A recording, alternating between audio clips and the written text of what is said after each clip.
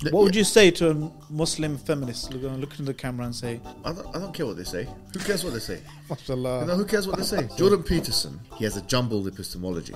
Yeah, and I've said this to him. It's not, you know. It's not backbiting. Okay, feminism. It's like Yahudiya. It's like Judaism. I'm more of a Jew than I am a feminist. I think you are as well. Name something a man might do at the gym to impress a woman. Do you know what you would do to impress a woman? What? Not show up.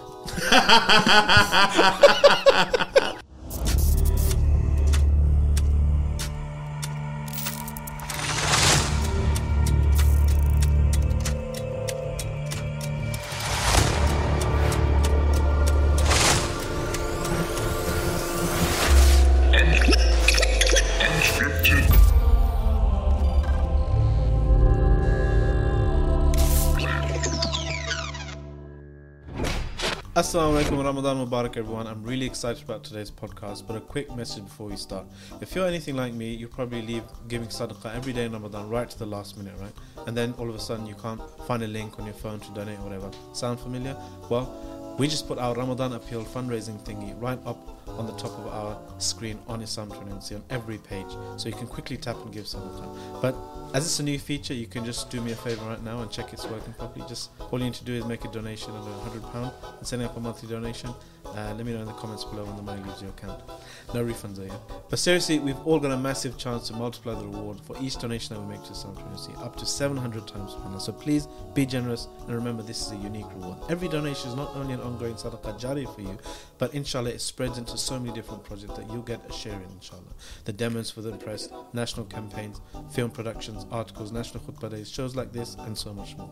I'm fed up of hearing that more and more Muslims are losing their confidence to live by Islam because they think it's not relevant anymore. This is why Islam 21C, which stands for Islam in the 21st century, was set up to counter this soul-destroying issue, which can ultimately lead Muslims into the hellfire, subhanAllah. It's that serious. Look, I'm going to make a donation right now to start us off. The link's in the description below and on Islam21c.com. Bismillah. Join me and enjoy the show.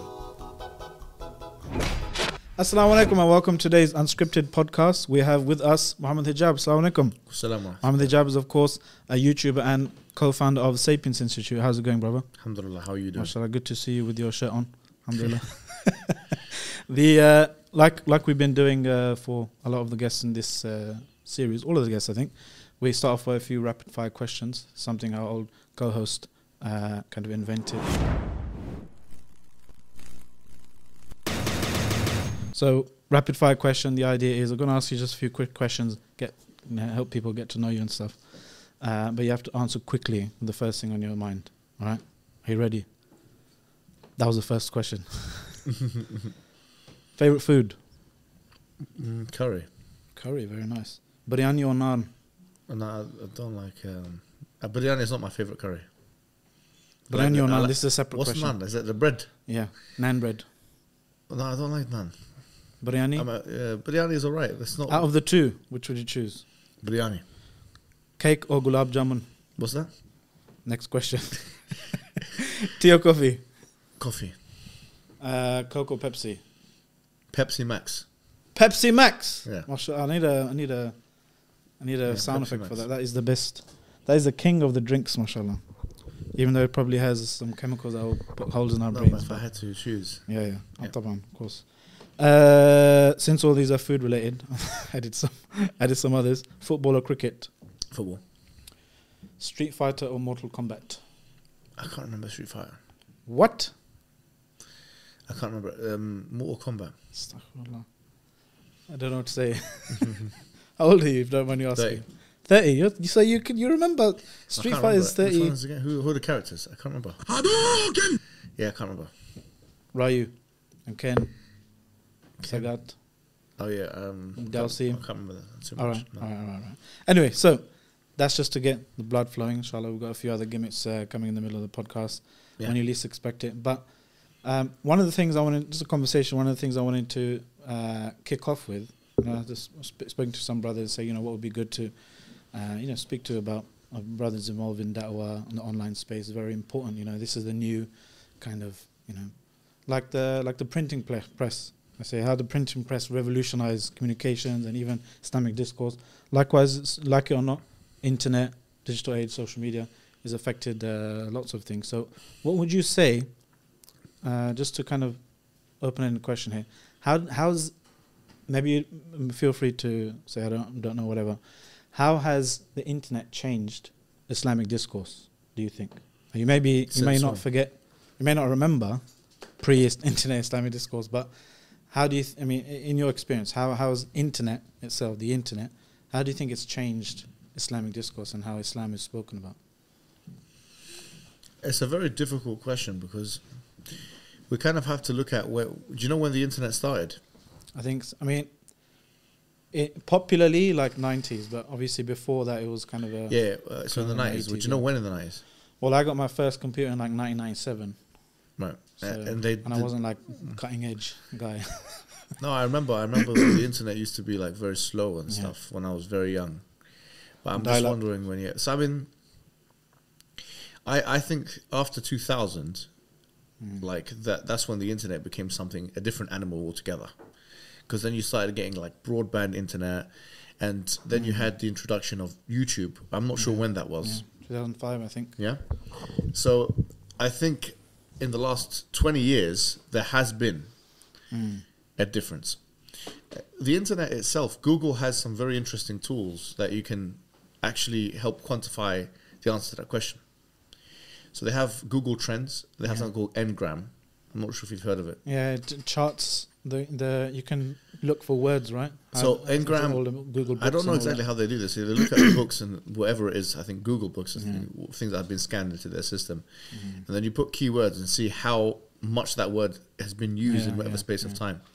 So I think there's a way to quantify the answer to that question using these tools like Google Trends, Google Ngram, YouTube itself, seeing the extent to which Islam has been spoken of on YouTube, and this is actually a field now in academia called data science, and I've actually spoken to many data scientists myself from the University of Edinburgh and other universities, and they actually track the extent to which, and there is a way to do this, the extent to which particular discourses have had shifts in things like Twitter.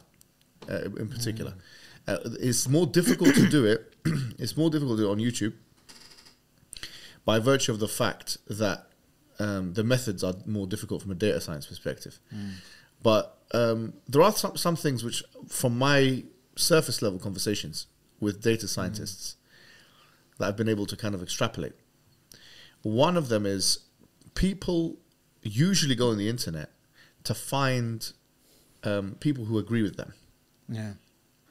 So, particularly if you look at some of the major conflicts that have taken place, like Israel-Palestine conflict, for example, right? You'll find that actually the internet can be a force for polarization.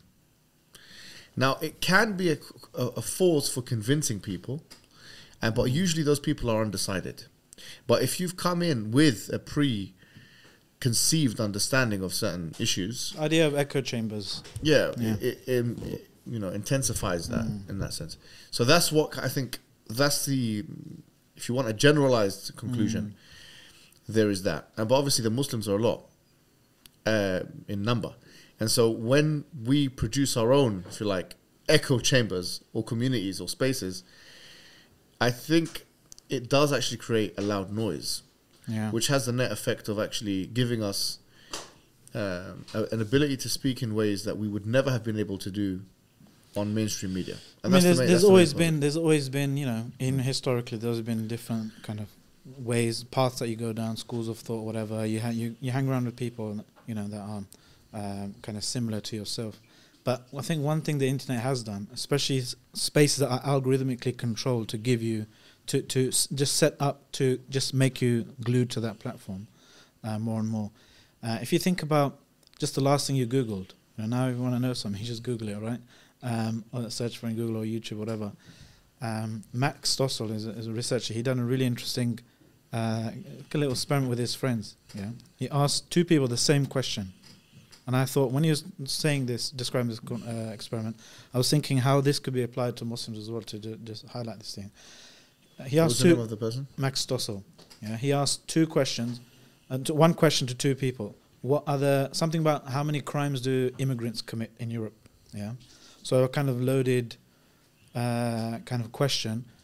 One person, one of his friends, he got answers really kind of overblowing the statistical significance of, highlighting, immigrants are a threat, etc. Daily Mail, kind of Fox News kind of stuff. Another friend, a bit more kind of balanced, statistically significant kind of treatment. Actually, it's a very small minority that commit crimes. So this is same input going into Google, which knows it's not unbiasedly kind of impartially presenting you a reflection of the truth. It's presenting you that thing which you're more likely to click on and more likely to stay and be a return visitor to that platform, because it's selling ads at the end of the day. Yeah, and I was just thinking, these two people, they're creating a different universe for themselves. They're projecting a different world from the inside about this matter, like radically different answers. And imagine what's doing to Islamic topics. When people search for Islamic stuff, I might search for something and I find, things from my own people, from scholars or websites that I've looked at before, whatever language, English, Urdu, Arabic, whatever. It seems to know that these things, well, it kind of dangles some bait in front of me maybe for the first few times, and I'm clicking this type of person. So it kind of, Google knows more about you than you know about yourself. But that's having an impact, right? That's having an impact on how we perceive Islam and how we talk about Islam. Yeah, and especially as a creator of content, even even Islam Truancy, we were always thinking about this, that there's always that threat that these algorithms, they're gonna change our voice. Because I know I could put an article or a video out with this title on this kind of subject with this thumbnail, and it will get this many views, and another one will get this many views. So I'm incentivized now to. Do you know what I mean? Do you feel that sometimes? I think there's a bigger threat. The bigger threat being that we get a removal of our voices altogether. And don't forget that, recently with this whole Russia-Ukraine situation, I was trying to see the Russian voices online. You won't find them. Exactly. So, for example, RT, Russia Today, their whole YouTube channel has been taken down. I think that is in the UK. UK is okay, I think. No, I tried looking at it this morning. It wasn't there. Wow. Yeah. Oh. So I'm thinking, and I don't know who this guy is, Ibrahimovic, I forget his name, but his assets. Abramovich, yeah. Yeah, his assets have been frozen. I mean, this is, now we have to think, if we're strategically planning for the future, the question is not what kind of content are we being shown discriminatively over other types of content. That's not the bigger threat here. The bigger threat is, if our content will remain online anyway, what kind of world events are going to be there such that the powers that be, may decide in a flash to take everything away. And I think the Dawah organizations like ours, Sapiens 21C, Islam 21C, whatever it may be, they'd be foolish and underprepared if we do not have a decentralized, independent platform away from the dependence on the Western powers that be. I mean, that's the idea that what we're trying to push as well on, because our social media, we know that if we post something on Palestine, for example, the reach will get severely reduced, right? We've seen this again and again. Yeah, but I think this is what I'm describing here is more severe than what you're saying, which I'm saying that it can. You're at their mercy, basically. They could turn you off. I mean, if we're talking about YouTube and Instagram and Facebook and Twitter and Netflix, all of those things, quite frankly, they own them. Yeah. They are letting us do what we want on them for now, as a measure of, it's a calculus, a risk-benefit calculus. Yeah, they have taken a risk-benefit decision to keep us on their platforms, because it's better for them to know about how Muslims are thinking through the engagements of our platforms and the likes and dislikes and all that kind of thing than it is not to. So they're collecting intelligence through our followers. That is basically. Who's they? The intelligence services. No, the intelligence services, the governments, the advertisers, and all the powers that may be. So in a sense, this is the trade-off that's being made. we're giving them intelligence, and they are giving us a voice. But the moment where that trade-off is no longer in their favor and favorable to them, is the moment they can, like, just like Russia today. I mean, Russia is a huge country. It's a government, for God's sake. I mean, one of the strongest in the world. You know, top 3 strongest governments in the world. And for their biggest mouthpiece, which in this case is Russia, to be taken away in a flash of a second. I mean, as I say, if we don't decentralize, and that's kind of what the Internet 3 is all meant to be about, right? So Internet 2 is dominated, basically owned by a few companies, Google, Facebook, which is Meta now, and Amazon. Netflix and all that is Amazon, AWS, Amazon Web Services, Netflix. So these few companies now have dominated the internet, are shaping what people are learning and what people are kind of finding. But I think that's what Internet 3 is going to be about decentralization. What do they call it, Internet 3? Yeah, so like the third stage, major stage in Internet. I think Internet 1 was like, I don't know, ISPs were owning your access. Now it's, these few different companies. Internet 3 is meant to be about decentralizing with peer-to-peer networks, people connecting to each other, circumventing internet service providers and circumventing the big kind of companies that are, like anything, it's probably going to get co-opted by, powerful forces and stuff. But it's very important. We have to be ahead of the curve, on that. But in terms of like the status quo, how you find things now, right? What do you think are, when it comes to social media, what do you think are some of the, the diseases of people who are active on social media that, you found that you tried to avoid and kind of warn against? Can you be more specific with the question? What are they? Just open-ended for a reason. What do you mean? See what you regard as, a negative things, of social negative media. things on the internet. Negative things about or diseases that people active on social media need to be wary of. Well, I mean, active as content producers or consumers? Either. Producers. Let's say producers. Right. So I think with it is that you have to appreciate that it can be a very toxic environment. I mean, recently there was a woman who's, I think, Miss World or something like that, and she killed herself. I saw an article on the matter, and she killed herself because of cyberbullying and all this kind of thing. But the fact of the matter is, people come into the internet, start producing content, get somewhat of a dopamine rush from it, and then afterwards, when they start getting dispraised and attacked, they can't really handle it after that. And so that causes mental deterioration. And as a result of that, they can suffer mentally from it. So I think coming into the online space, especially if you're doing da'wah, at the end of the day, a lot of it is the people that come into da'wah have the same experiences. Which is what? Even students of knowledge. They'll come in, and the moment that things don't go their way, people start attacking them, they start getting dispraised, they'll start suffering mentally from it. Then they can get physical deterioration. They can get mental and physical deterioration from it. Have you experienced that yourself?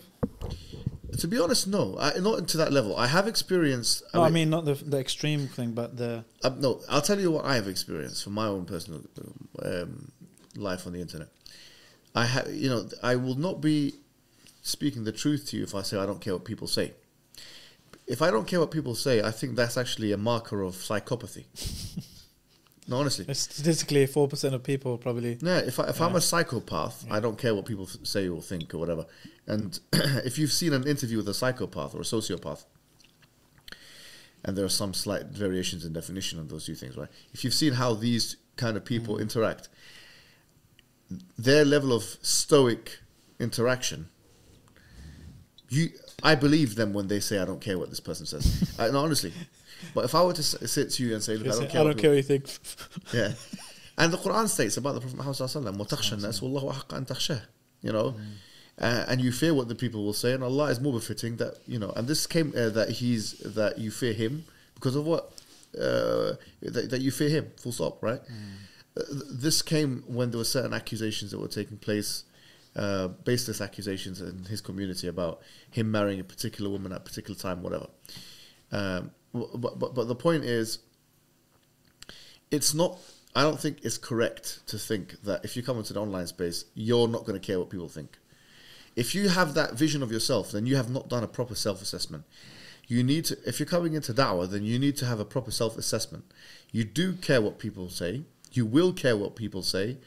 And you will care who those who are closest to you in religion, methodology, maybe social class say as well. For me personally, that has been my experience. So people who are Muslims, I have a more acute awareness of what they're saying than people who, for example, are from other communities. If they're from anti-Muslim communities, it's almost the opposite. If they say good things about me, no, I'm being serious. If they say good things about me, then I do feel like there's something wrong here. I've done something wrong. So I actually find that... Has that ever happened though? Would an anti-Muslim person it happens exceptionally, right? It happens here from time to time. But the point is that I do care what Muslims say. And if you're coming into, for example, into the space of da'wah, right, where we are, then you will care. So clearly you need to be grounded elsewhere. You need to kind of know why you did it in the first place.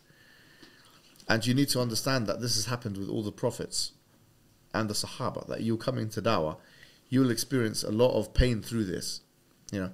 But some people experience a more acute deterioration because that is all that they have based their lives on now. And so it's important before you get into, if this is more of an advisory session, if you like, then I will say it's important to diversify your life portfolio. Don't make social media and content production and pleasing what people... Don't make that the be-all and end-all, because the moment you do that, then you're in trouble when things don't go your way. And you may do everything right, and I haven't done everything right, but you may do everything right. I mean, think about it. The Prophet ﷺ done everything right. Yet he was resisted. Yet he was attacked. Yet he was rejected. The prophets before the Prophet Muhammad ﷺ. And this is why Sheikh Haytham, actually, he gave me very good advice on this matter.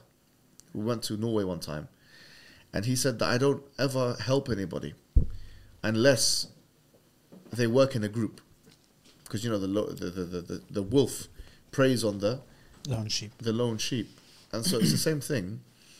And the Quran kind of gives us this kind of meaning when it says, وَعَزَّزْنَا بِثَالِث. You're a third person that came to give da'wah, Surah Yasin, and to help and so on. So to be in a group, to diversify your life portfolio and to know why you did it in the first place, that will reduce the level of pain that you may experience through dispraise or attack, especially from members in your own community. But it will not eliminate it. And so you do have to embrace the pain there. I'm not really an expert by any means of in any stretch of the imagination of the online dawah space and stuff and what. I mean, lots of accounts doing excellent work. Dawah to Muslims, non-Muslims, all that kind of stuff. But one thing I have maybe a worrying trend that I've seen, and not just on online stuff. I've noticed kind of echoes of this in real life kind of engagements with people as well, and that is they almost make their criticism of some people paradigmatic in that because they're criticizing me, I must be on the haqq. Do you understand this sentiment? And it feeds into a broader problem of almost a kind of messiah complex where people feel that, I must speak about X, Y, Z, otherwise, Islam will be lost, or the haqq will be lost. And it leads to, and it's a good intention for people to obviously want to speak the truth and defend Islam and defend the Muslims and etc. etc.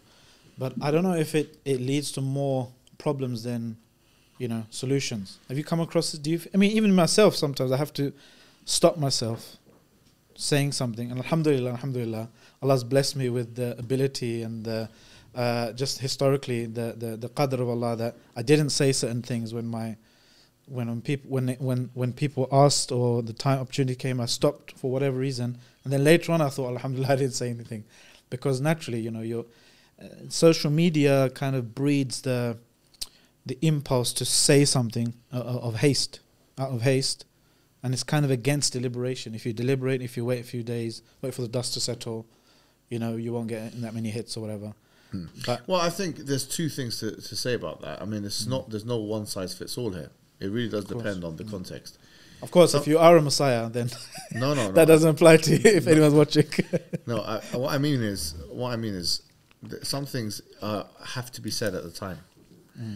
I mean, the Prophet ﷺ, he said, "من رأى منكم منكرا فليغيره بيده، ومن لم يستطع فبلسانه, ومن لم يستطع فبقلبه وذلك أضعف الإيمان." You know, the famous hadith: whoever doesn't see evil, whoever sees evil from you, then he has to change it with his hand, and if he can't, then with his tongue, and then if he can't, then with his heart, and that's the weakest of Iman. But the point is that there is a fine. Do you know, in virtue ethics, the Aristotelian type virtue ethics, virtue is defined as if you like, the Goldilocks zone between two vices, between vice and virtue. So you have bravery, and then you have like haste. When is it bravery and when is it haste? For example, if walking in the street, bravery was like between cowardice and cowardice and recklessness. Yeah, right. So haste would be, I think, deliberation is between. No, but here's the point, right? Acting immediately or spontaneously is not always a bad thing. If I'm walking in the street right now and I see a woman getting sexually molested, let's say a Muslim woman, right? And then it shouldn't matter. No. If it's a Muslim woman, right? I said let's say a Muslim woman, right? It could be a Muslim woman, it could be something else. But let's just say a Muslim woman, because we're in East London here. There's lots of Muslim women. Let's say a man, whatever you like. You know, no problem. We're walking in the street and we see a person being sexually molested or something like that. What is the right thing to do? Is it to deliberate, to call the police? Maybe for some people it might be the right thing to do. For other people, it's to get involved straight away and to deal with the matter. Like if you're walking with your hand, if you're with your wife and you're walking in the street, and someone says something to her or slaps her in the face, and you say, well, let me take the deliberative approach. No, honestly, it's serious. That's why when Ibn Abbas, when he came to Umar ibn Khattab, and this is mentioned in Tarikh Dimishq, he said, how do you become a leader? And then Umar ibn Khattab, he said, لا يحمل هذا الأمر إلا اللين في غير ضعف والقوي في غير عنف والجواد في غير إسراف وَالْمُمْسِكْ فِي غَيْرِ بُخْلٍ. He said, you will not be, and this is virtue ethics. He said, you will not be able to handle this affair, or one will not be able to handle this affair except for the lenient and other than weakness, and the strong and other than aggression, and the generous and other than extravagance, and the conservative and other than miserliness. The point is, sometimes there is a point where you have to immediately act. But that's based on a deliberative kind of ethic that you have. No. This is the ethic. Let's say it's a response, not a reaction. What I'm saying is, sometimes the iron is hot for the striking. And it will only be hot for the striking at a certain time, and there's a window of opportunity. Some people, I'll be introspective here and say, like myself, are probably more on the side of spontaneity. And let me say, some people, like others, maybe more on the side of deliberation. What I have to watch out for is things like recklessness and hastiness. What other people with more of a placid or docile temperament must watch out for is cowardice. And I have to say something. And just being lazy and delaying. Yeah, lazy, but cowardice in particular. The Prophet ﷺ said in a hadith in the Musnad of Abi Dawood, he says that two characteristics that are the worst, أشر ما في الرجل, or كما قال صلى الله عليه وسلم, the worst thing that could be in a man. And he said that the two worst things that could be a man, one of them is basically serious miserliness, which is being bakhil, basically, shahih or bakhil or whatever, and the other one is cowardice. So actually, I will have to say here, the issue of being deliberate and so on, or deliberative, sometimes being impulsive is better than being a coward. So I'm not saying that, it's one or the other. There is a virtue in between. Yeah. However, someone like myself needs to hang around with people who are more deliberative and more calm and more cost-benefit ratio and more shura-based and all that stuff. But people who are more cowardly, and they know that about themselves, They need to hang around with you. they need to hang around with people who are more basically not like them. Yeah. Yeah. I mean, that, as you know... Do you see the point what I'm saying? Yeah. So just to answer your question in a nutshell, the point of when to make a change, when to say something, when to do something, there is not one size fits all policy. Sometimes if Well, what thought process do you go to make a determination? Because it's inzadul hukm ala waqi'a muayyana in that sense, right? You're putting that theory into a into a real life scenario that, okay, now in this situation I'm going to do this, in this situation I'm going to do that. What goes through your mind? Do you feel sometimes that, okay, I need to speak to XYZ person before what goes through my mind, it depends on depends on the context. Yeah. If I am in a situation with my family, No, I'm not talking about like real life. No, but this is important. You know, right? So, for example, I'm giving you the answer, right? Yeah. If I am with my family and there's a 5% chance that their family that their life could be in danger, that their health can be in danger, and someone is posing a threat, then I will always go more than what should be done. Of course. Like I'll go overboard. Yeah. That's understandable. Yeah. That's me personally. So if I feel like there's a threat, I'll go overboard. I think anyone would. Even the most deliberative. No, that's not true. That's really? no, it's not true. Let's correct this notion. Yeah. This is false. There are some men out there.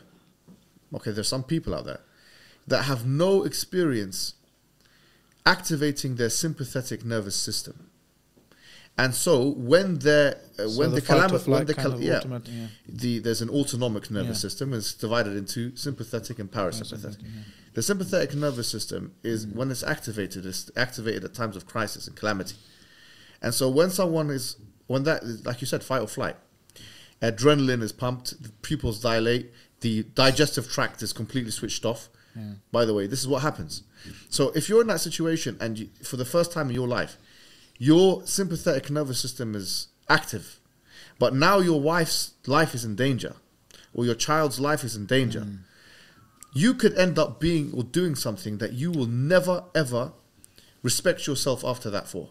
You could end up running away, leaving your wife to be beaten. I've seen videos recently online, and there was a man with his daughter, and a killer dog came running after them, and he jumped on top of the car and left his daughter. Honestly, I find that kind of thing very bad. But I mean, you're a student of philosophy, right? You know that. No, but do you see the point? I'm not going to let you get away with giving a real life danger example to highlight a point about but social media. Dangers are everywhere. No, even social media dangers. Is it going to be a comparable danger, something happens, even worse sometimes, and doing a YouTube video or a social media post, or is that? Yeah, it is, because especially of people of religious authority, or voice even. If you look at the reason why people have had enough of certain scholars in the world, it's because they cannot speak in issues of crisis. The Quran says, وَإِذَا جَاءَهُمْ أمر من الأمن والخوف أذاعوا به ولو ردوه إلى الرسول وإلى أولي الأمر منهم لعلمه الذين يستنبطونه منهم. أمر من الأمن أو الخوف. This is a situation of peace or fear. Fear. Then if they had taken it back to the Prophet ﷺ and the people who can do istinbat from them, which are the ulama, basically. We're not saying we're them, but I'm giving you the reason that people have had enough of certain scholars. Because isn't the problem with the people then? Certain scholars in the world today do not comment on times of crisis for whatever reason. Now they may have legitimate excuses, and by the way, I give them the benefit of the doubt for whatever political reason. However, this makes people, and this is according to the Arab Barometer. In fact, they've done a poll on the Arab population. What's the reasons why the people are becoming less religious? Number one, انعدام الثقة في السادة الدينية. Number one reason. Adam. Yeah, انعدام الثقة. They have less now. ثقة. They have less confidence in the religious authorities. Make them less religious overall. So the lack of speaking sometimes, immediately, with conviction. But does that apply to us? Yeah, it does. Of course it does. In this land it does. Not the scholarly jihadi type things.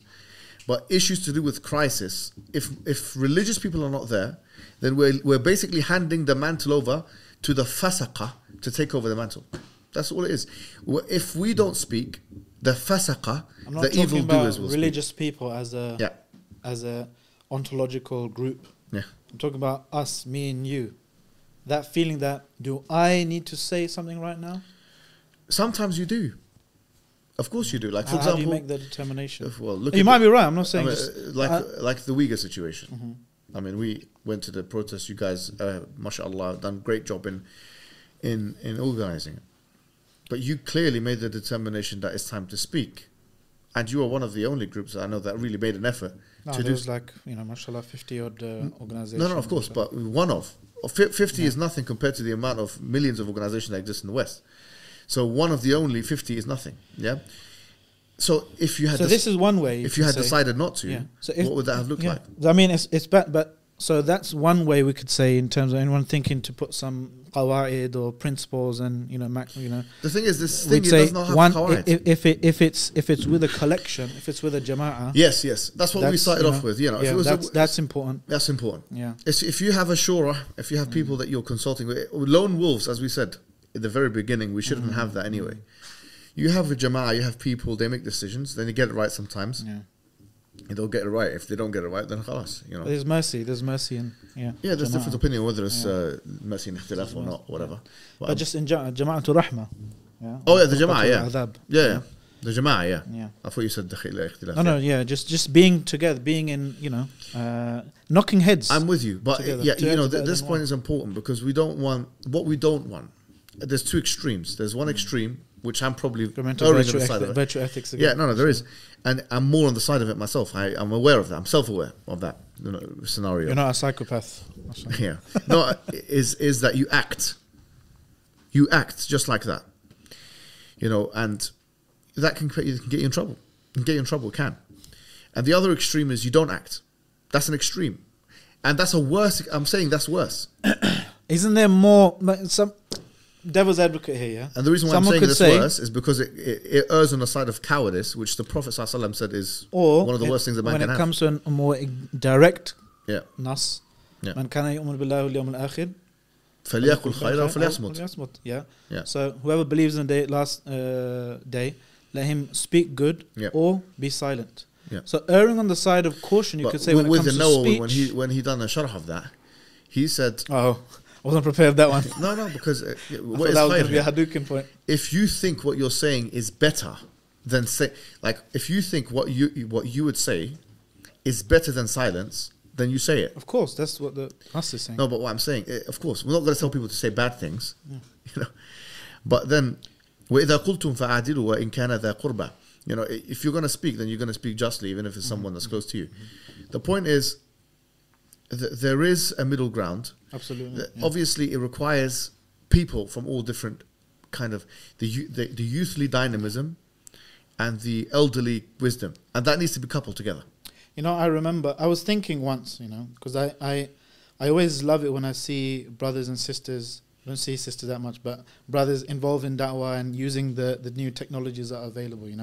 I know some brothers are like Yusha Evans, for example. He's doing stuff on gamers with gaming, and Good. through that it's that needs to be dynamic. People doing Speaker's Corner or all kinds of stuff on YouTube. But one of the things I saw, the differences between those brothers in my very short lifespan. I'm only 6 years older than you, so we're pretty much the same age. In my short lifespan, I've seen people. What's the difference between those people who went down a path of being the lone wolf, having a Messiah complex, causing so much, splitting the ranks of the Muslims and causing confusion, and those who maybe started off like them, but they became respectable, members of the community and the Jama'ah, and became effective individuals. People like Hamza Chorchis, people like Adnan Rashid, they became people who are, mashallah, obviously when they started out they were young, but they became people who are, mashallah, respected, and they've always been worthy of respect to their degree and so forth. But I always wonder, what's the difference? Number one is this qadr of Allah and tawfiq, right? Maybe a secret inside them. One thing I saw that they were very quick to be with the Jama'ah, They were very quick to yield their personal opinion to people with more experience.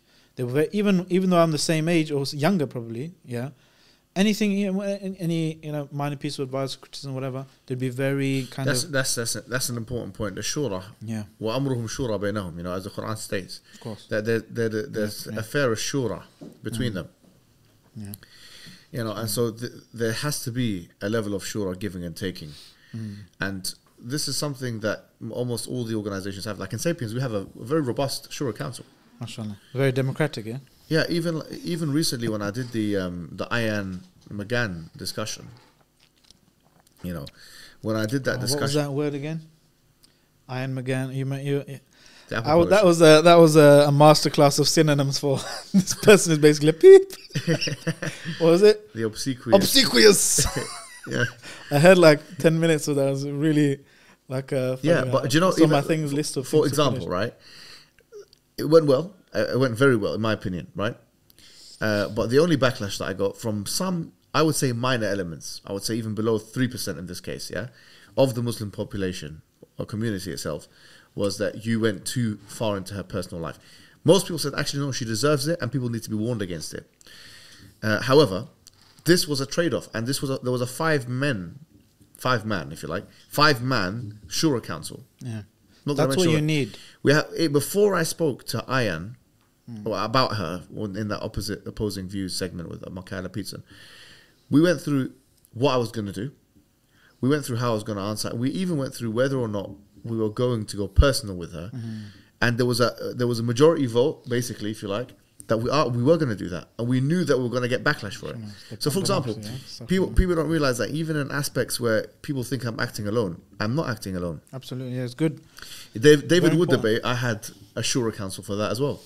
The barakah isn't unless you surround it with yes men.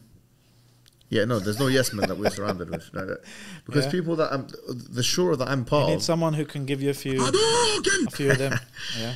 Yeah, you understand Hadouken there. Yeah, no. The people that we're surrounded with are not yes men by any means. And that's what there's a good balance here between not caring what people think or not listening to what general comment or troll. You don't know if someone's a troll or someone's got a PhD in that subject he's advising you about. So it's to have a healthy cynicism when it comes to comments, but still have that core group whose opinion you really care about. And just before we move on to the next kind of segment, we've got the Voice of the People segment here. Let's have a look.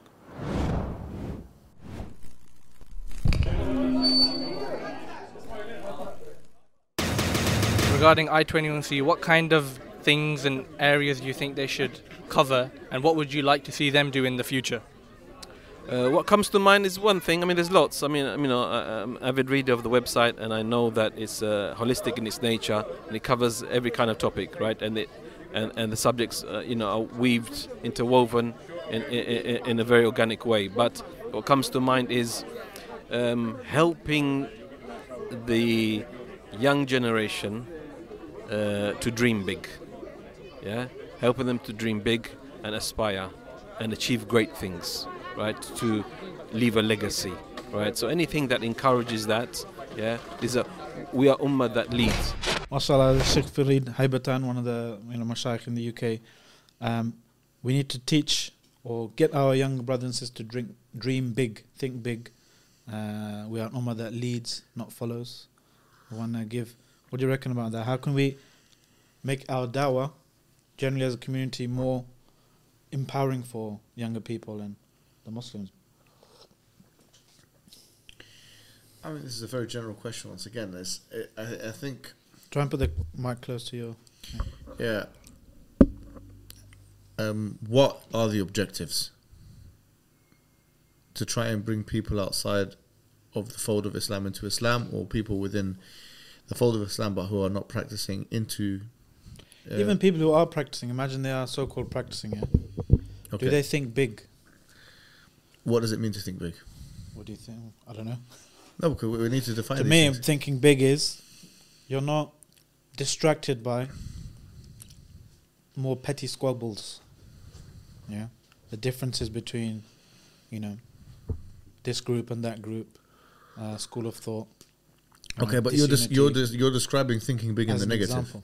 Yeah, we're looking at bigger issues, like global issues. Yeah, okay. Like rebuilding an Islamic civilization. like making Muslims feel that they're here to lead humanity. Yeah, not feeling maybe victimized or kind of beleaguered and battered, and thinking just of your own issues as personally, your mosque politics or the issues that you have with your brothers. Thinking, look, what are the big global things that are affecting the Muslims? Not to give, like, for anyone to just start giving geopolitical analyses, because that's an issue. Just feeling, that this is a big. Are you talking here about Islam 21C in particular? No, generally. But I think that the da'wah is a huge thing. When you look at the Quran, right, and you look at, for example, Surah Hud, which is a very interesting and comprehensive surah about like different prophets that came to their different peoples, and they were warning of different kinds of things. And it was the key of everything was مَا لَكُم مِّنْ إِلَهٍ غَيْرُهُ. That was the key. That what Lord do you have except for Him? So a da'wah organization has to have that as the crux, has to have tawheed as the crux, has to imbue a deep sense of purpose and meaning. Like, okay, we're here to worship Allah subhanahu wa ta'ala. After that has been nurtured into the public, to the Muslim public, now we have to do an assessment of what are a SWOT, analysis, as they call it, right? Strengths, weakness, opportunities, and threats. What are the things which affect the Muslim people the most?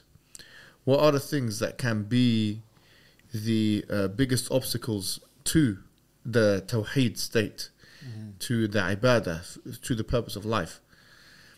And we find that, to put it crudely or simplistically, it's either going to be a shubuhat or shahawat. Either it's doubts about the religion or desires of the world or these things that the dunya has to offer. So any successful da'wah organization has to empower young people and Muslim people generally to think beyond short-term horizon thinking. In the case of shubuhat, shahawat or desires, and think deeply and critically and understand the religion, ta'aleem, tafqih, and so on, teaching and really understanding the religion of Islam in the case of shubuhat. And so there has to be these two components, I think. That's you're wearing your Sapiens hat now, mashallah. Yeah, this is da'wah, right? I mean, if we're talking about, in a sense, humanitarian things that happen across the world, this is Muslims aiding another Muslim. Is it strictly da'wah? No, it's not strictly da'wah. It's now we're talking about something else, which is equally important, sometimes can be more important, I like how you're bringing things to da'wah. That's good to have a focus in, your life and your work and your organizations. So it's really important for different people to have different focuses. Da'wah, in its simplest and the most urgent sense is what trying to, for example, bringing people from outside of the fold of Islam, from non-Islam to Islam. Yes. And you don't need much for that. The message is powerful itself. You need, maybe some emotional intelligence to communicate with people and so forth. But the message itself is clear and it doesn't require that much knowledge. The one of the problems though is with, I'm not saying you do this, but I've seen a lot of people, maybe you do this, I don't know. That is people who cut their teeth in da'wah, especially non-Muslims, it's very, very important, extremely crucial. They have one type of address, one type of khitab, the khitab of da'wah, of, for example, non-Muslims or debates or, talking about very fundamental issues from kufr to Islam. Or maybe back again as well. But that type of khitab or person who has that type of speciality, it's best that they remain in that type of speciality because it makes unfortunately, and I mean this is the human being, right? If I'm focusing on that, my mind is going to be like if you're a hammer, everything you see is nails. If I'm focusing on the core kufr to Islam kind of polarity, I'm naturally going to have a, maybe in a good sense, a black and white mentality for those things. But the ummah needs more things than just that. Like you said, one is the humanitarian aid, so forth. One is the political dimension. One is Islamic scholarship, and futya, and ijtihad, and all these types of things. Well, I once again, I agree and disagree. I mean, I agree in the sense that I do believe in specialism. I do believe that we should have specialists. I mean, economists have figured this out in the law of comparative advantage. Specialism clearly, begets efficiency. And so people being specialized in fields is definitely something good. However, the idea that if one person does something and then they branch out to something else, especially if that something else is not necessarily a knowledge, if you like. It's not ilm. Like, for example, the famous hadith of the Prophet ﷺ, where he stated, "Man tatabbaba wa lam yakun bit-tibbi ma'rufan fa asaba nafsan fa huwa dhamin." We see that a lot in the pandemic era.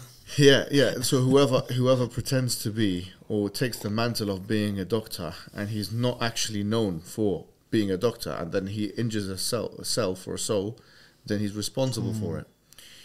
Yani, if someone who's I don't know, like a mechanic, starts to speak about things which relate to medicine, and they have no khalfiyya background in it, that's why I would say there's a clear egregious moving away from one's lane. But if someone who does That's da'wah, a good way of saying it, staying in your lane. Yeah, staying in your lane.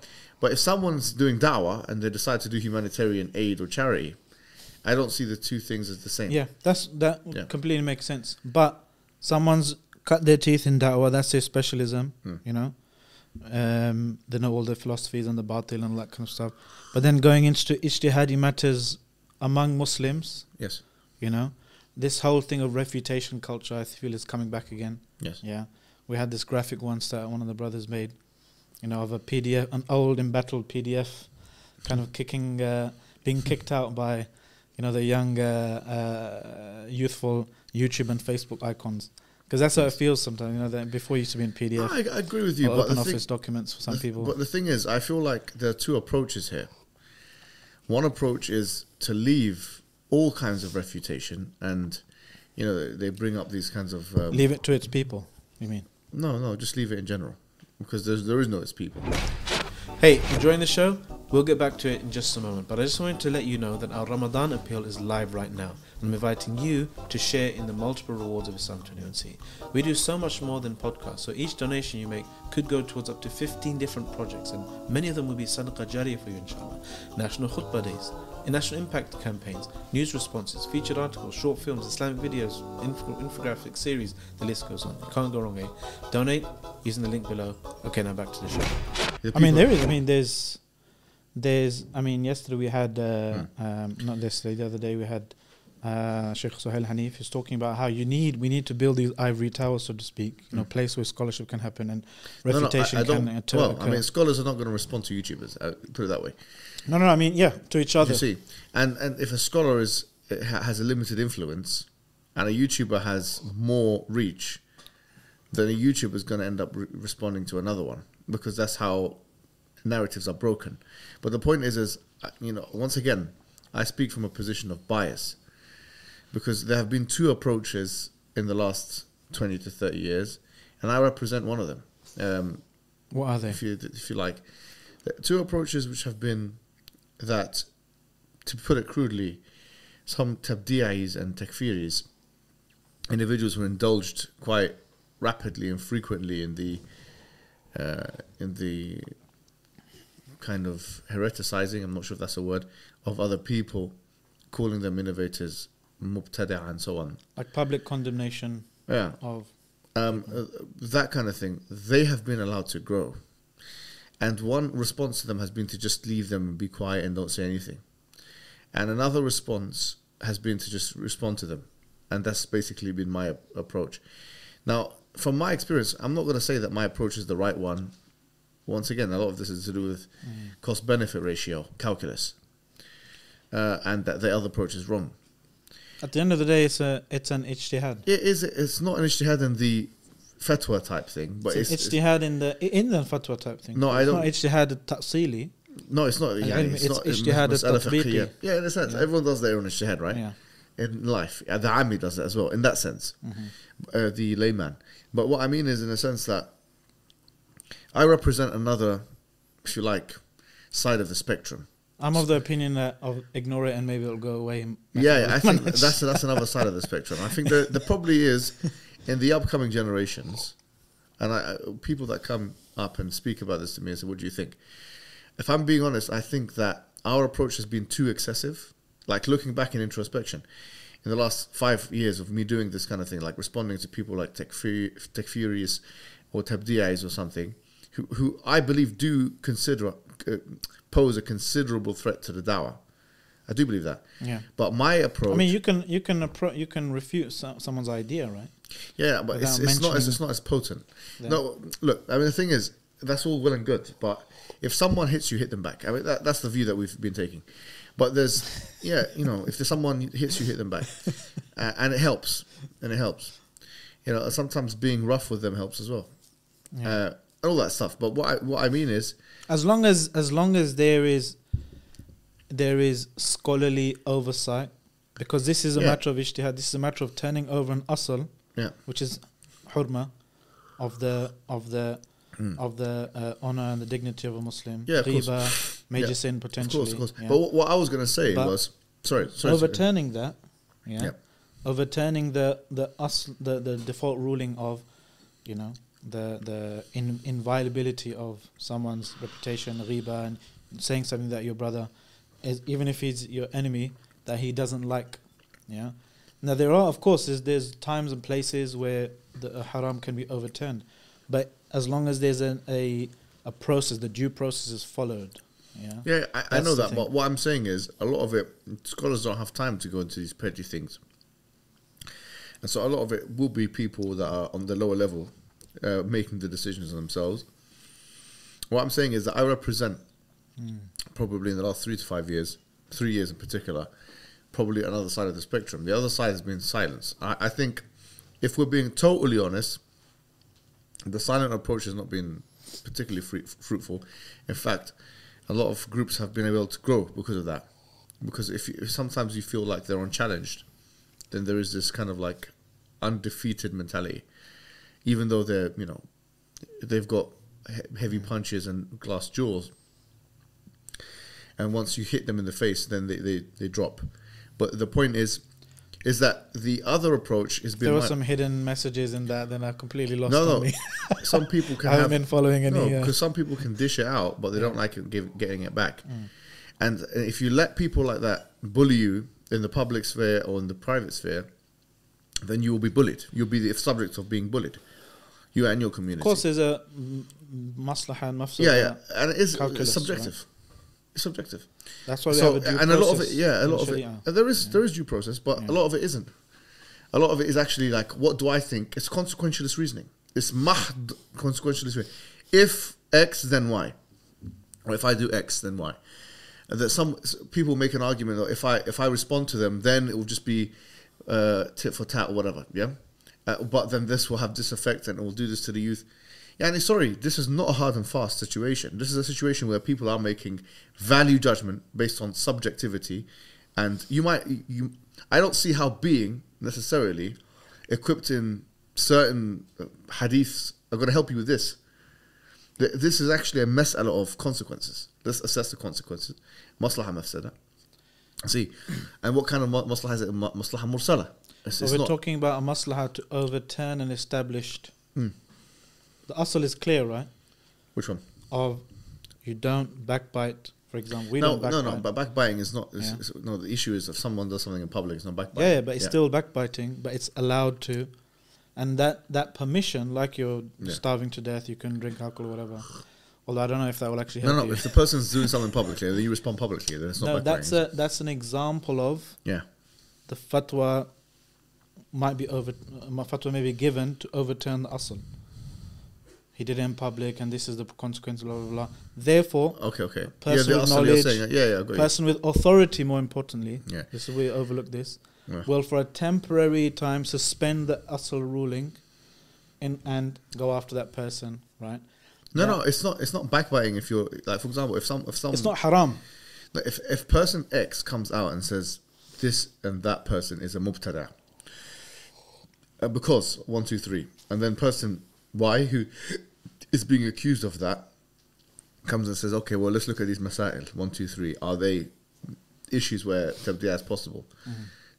I don't see that where backbiting comes into it. This person thinks, well, from his side, the person X here, he might have that reasoning, the suspending of the asl, because but for the person Y, it's not really that reasoning. It's the reasoning. Yeah, he's just a bystander. He's watching. Yeah, exactly. Yeah. No, he's responding.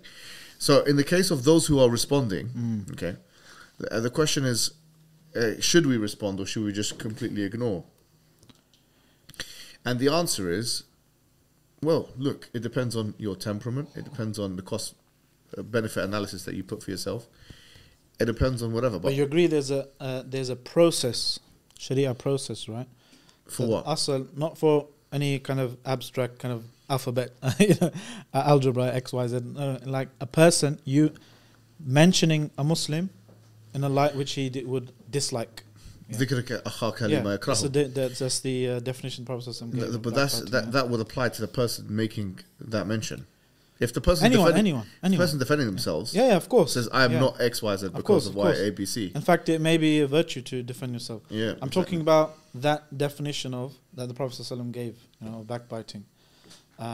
That's the thing, we see like we might see, I remember back in the day when I was younger, you would say, oh yeah, non-Muslim country, you can eat the haram stuff or whatever. Maybe someone took a fatwa from your life is in danger or whatever, and things kind of transmutate thereafter. Likewise, now in today's day and age, it's so easy to backbite. These types of exceptions to the rule have become popular. I'm not saying you do. I'm following. No, I know.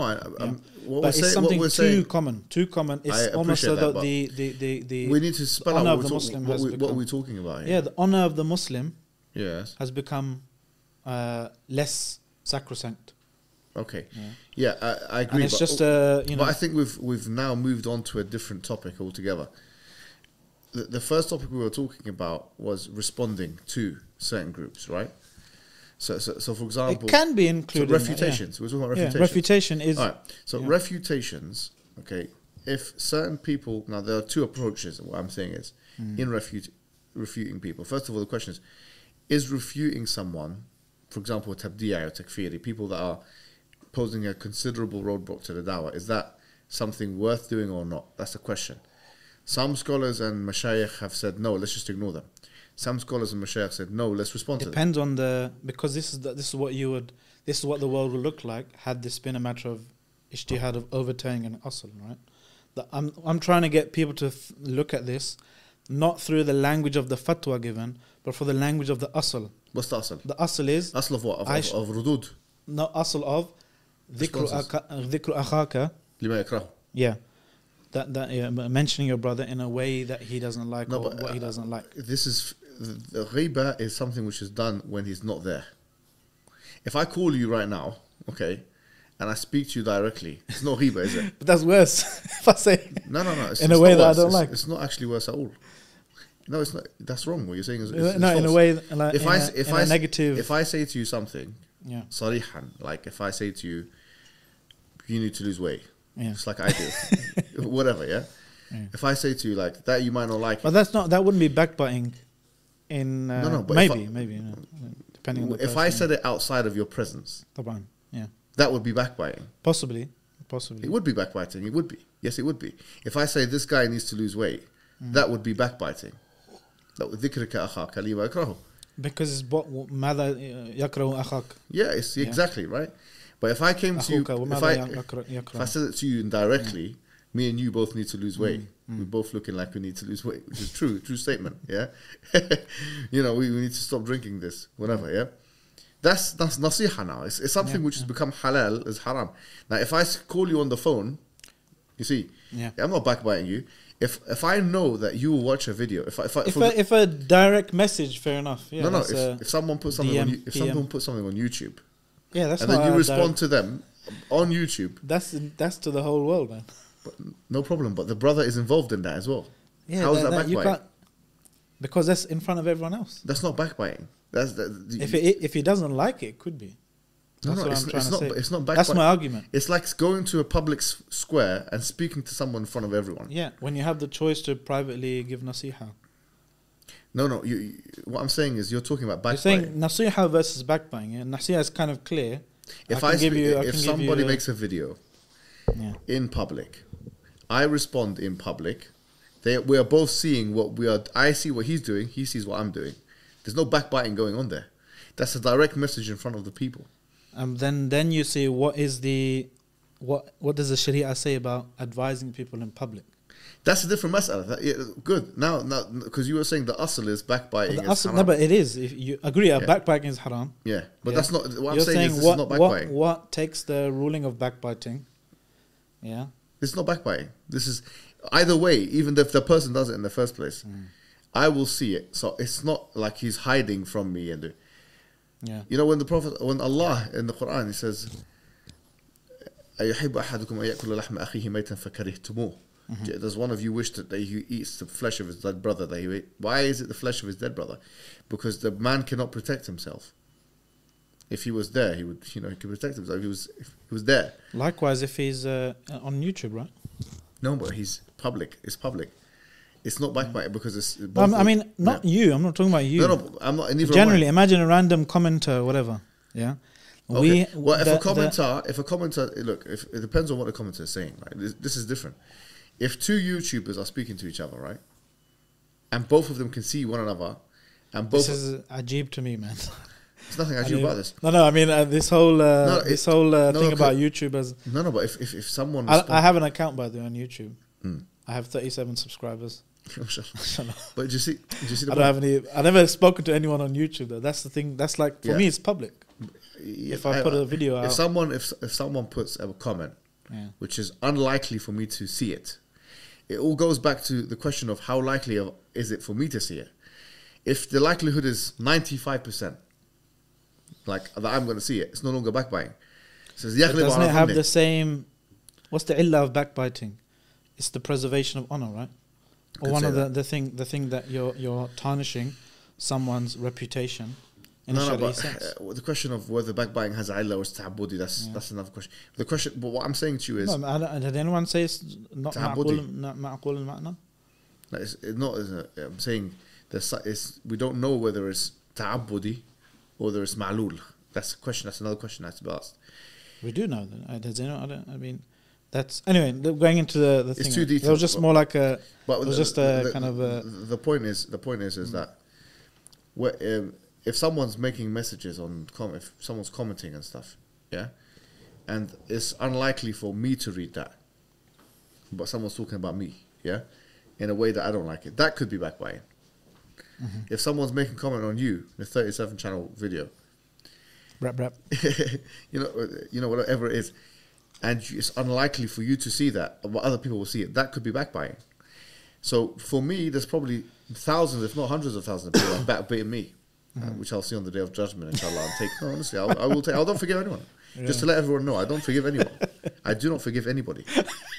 No, honestly. Don't be so hasty. Maybe you will. I need all the good deeds that I can get. So on the day of judgment, I will be taking those good deeds, especially because you cause someone pain. I've already explained it does cause pain. So I'm going to take the good deeds. I'm going to take the things that is backbiting. But to be fair, other people who make videos about me, even if they don't like me or something, yeah. Has anyone made a video about you? Oh yeah. But what I'm saying, if someone makes a video, that's not really back. I wouldn't even say that's backbiting. So you forgive them? You know, with those people, I'm more likely to forgive them because think about it, bro. Yeah. If they are right, then they are reducing the burden on me because if I'm saying something that is wrong, deviated or corrupt. Does that happen often? Maybe. If I'm saying something that's deviated or corrupt or something like that, yeah, then they are lowering the burden on me on the day of judgment.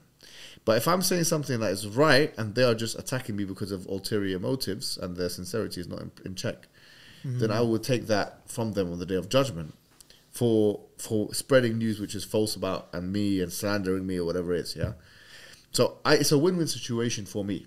As for them, if they are sincere, even if there's someone out there that makes tabdi out of me, or even takfir, even though I don't like those things, and I think that those things are abhorrent, the way that they carry it out, but I still believe that those who do those things, if they're doing it sincerely, la'alla Allah, maybe Allah perhaps will forgive them, and maybe even reward them for it. Has anyone ever said, "Oh, this guy, man, made a video about you or whatever. He's stupid, you're deviant, whatever," and then you thought, "Wait a second, you're right. I was wrong. There's a lot of things. I would change I would concede. Critics have really... delete a video. Have you deleted video? Yeah, oh yeah, no doubt. I mean, I've probably made about 5 or 6 retractions in the last 5 or 6 years. Major retractions. MashaAllah. You know, there have been retractions that I've made, and look, I mean, as I say, critics can sometimes be great teachers. Yeah. And that's what we don't. That's what our egos don't want us to admit. I heard Umar radiallahu anhu say, "May Allah have mercy on those who point out our faults." Yeah. You don't want to be surrounded by yes men. Exactly. No, it's good to have them. To be honest, they're useful. They sharpen me up. There you go. If you're watching, if you want to take him out, he said, feel free to do a video, YouTube video against him. If you can, yeah, absolutely. Yeah, you should. You should absolutely try. No problem. But but I'm going to hit back. No. I sometimes will hit back. And sometimes I'll just leave it be. But the point is, you know, I have learned a lot from my critics. Do you think I should start doing some public refutations of people? Some people, who I would happily refute. People who, if you want me to get, I think they put milk in before the tea. You know, I don't know why you look. Islam 21C deals with much more controversial topics than some simpletons doing refutations from their homes. I wouldn't ask an organization like Islam 21C to get involved in that. I mean, on my 37 subscriber channel. Yeah, you can get involved in that. From time to time, you know, keeps the blood flowing. MashaAllah. Anyway, we got another segment now. It's called, what's it called again? You've Been Served, right? Yeah. There you go. You've been served. If you run into a bear in the woods, name one thing you should not do. Depends on what kind of bear. So if it's a grizzly bear, you shouldn't move. You should actually pretend to be dead. Okay, so that might be actually the right thing, but what do you that's mean? what our service what are you says. talking about? I mean, these are the people. Maybe they don't, their knowledge of grizzly bear encounters isn't as in depth. It depends as on what yours. kind of bear. There's a blue bear, grizzly bear. Just tell them to be quiet. Which ones go and live in the woods? What kind of woods? Forest. Pooh Bear. All right. Any others? Now, one thing that you shouldn't do. What's the most common thing you reckon that people said you should not do? I don't care what they say. Who cares what they say? MashaAllah. You know, who cares what they say? What the people say? Who cares what they say? Democracy. This is about, do you know the people? Do you know people? You have to understand. I don't know what they're empathy, going to say. What they say? sociopathy. What they say? Right. Shall I give you number one? Yeah, go on. Don't feed it. Don't feed it. Yeah, that's probably a It's like kind of good life advice. Number two, fight it. What? Well, you shouldn't do that. Yeah, you shouldn't try fighting. If it's a blue bear, you should fight it. Apparently, according to some experts. Only if you're a Khabib and you're 9 years No. old. Even if you're not, it'll run away. Even if you shout and scream, it can run away. By the way, this is not professional bear handling advice. Please take whatever's said in this program with a pinch of salt. Don't sue us. Go and check it online. Right? What to do if you meet a bear? I checked this online. Yeah, you prepared for this. Yeah, I've been to places. Third thing is pet it. Fourth is approach it. Don't approach it. Which is kind of like your answer. If you make loud noises, it goes away. There's also kind of a looming threat that they respond to sometimes if you come towards it. Yeah. So maybe that's wrong advice. I don't know. No problem. All right. Second question: if you lived with a bodybuilder, name a word you'd often hear around the house. Protein. Nice. Protein is number 3, the third most common. Needles. So it says syringe. Nope. Is that what you were doing around the corner, just injecting us? I thought it was insulin or something. So protein, yeah. What else would you hear? Like reps, sets, stuff like that. Gym, number 5, yes. We need a ding. Meals, I know. I'll give you that. Diet is number 1. Yeah. Close number 2 is what? What's this? Muscles. Muscle, yep. And one more left. Are you sure that's muscle? Number 4. Bro, it's 95% fat, 5% muscle. What's the question? Weights. Oh, Yeah, okay. similar. alright. Okay. All right, It's third kind of a question. Pointless exercise, isn't it? You think? Pardon? You think it's a pointless exercise? What? No, it helps you in doing daily tasks like this. Go on. All right. Name something a man might do at the gym to impress a woman. 10% woman. Do you know what There's you only would 3 do? answers here. Okay, since this is nonsense, I was just going to make a joke out of this. Do you know what I would? Do you know what you would do to impress a woman? What? Not show up.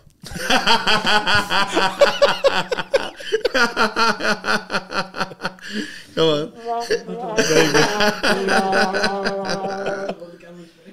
Huh? That's right. How That's my right. feelings. All right, go on. 3. Impress a There's woman. only 3 answers. See. Just Mashallah, pump heavy pious. weights. Pious. All right, lift weights. Yeah, that's number 1. Shadow boxing. I see that. No. I see that a lot. You're famous for this one. What, flexing? Oh yeah, it's number 2. Flexing. You're famous for the 3rd one as well. Take your shirt off. Yep, there you go. Mashallah, you got it. I wanted to ask you about your experience with Jordan Peterson.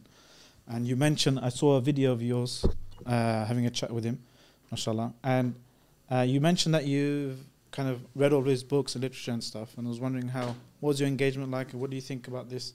Some of his... okay. Is it a good person for Muslims, you reckon, to read up on? Does he have some good kind of insights? Yeah, that of course, Muslims are. of course he has good insights, and there's no doubt about that. He's a specialist in his field. Mm-hmm. He's got good life advice, and he has some views which are commensurate with the Islamic worldview. But I think the reason why he's become very popular in the West is because he's giving something that the Westerners are most thirsty for, which is guidance, rules. People want this kind of thing. They want to have structure to their life, organization. They've had enough of the hedonistic lifestyle. People have had enough of it. Just waking up, slobs, eating food, pleasure, pleasure seeking and that kind of thing.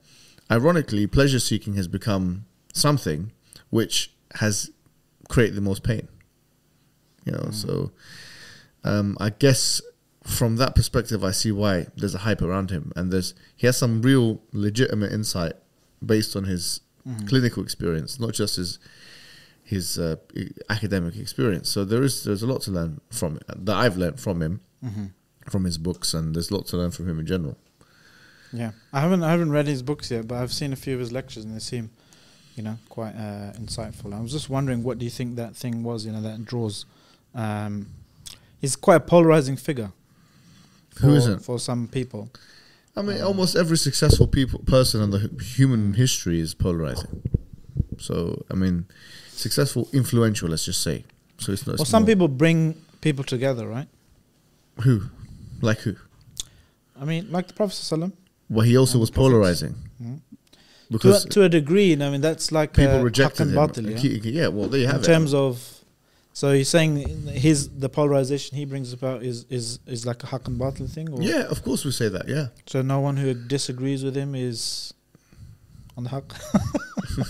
Yeah, that's what we believe, right? But the point is, he was still polarizing in that sense. That you will not find a person. No, I'm talking about Jordan Peterson. Someone who disagrees. Is it possible to disagree with him and be put off by him whilst being on the haqq? I don't know. I mean, it depends on the matter, I guess, Yeah. Depends on what he's But it's talking interesting to see people need kind of structure and guidance and stuff. Yeah, Is that's that right. what his main kind of message is about? Yeah, I mean, that's what his books are about. 12 rules and 12 more rules. It's all about rules for life. That's what they are. And the things that he mentions, almost all of them in the first book are okay with Islam. In the second book, there's a couple of things that he's like abandoned ideology, which like is to be frank, ridiculous. Because what do we mean by ideologies? Is it a system of set of ideas, or what is it we're talking about? And obviously, you can argue that there's nothing that does not have an ideology. Everything is driven by some sort of lens that you're looking at the world through. So for him to write abandon ideology, but in other places he talks about individualism, and he speaks about individualism, in a positive sense. And how does that square with your? Because that's an ideology. I mean, individualism. I'm not saying that the thing is, you can't really put him in a box, Peterson. It would be wrong to say that he's an individualist. Just like it would probably be wrong to. Some people call him a classical liberal. There's truth in that he obviously believes in aspects of the liberal tradition and aspects of individualism. However, he's not easily put into a box, because if you look at his latest book, he talks a lot about institutions. I think one of his rules was something to do with preserving institutions and following them.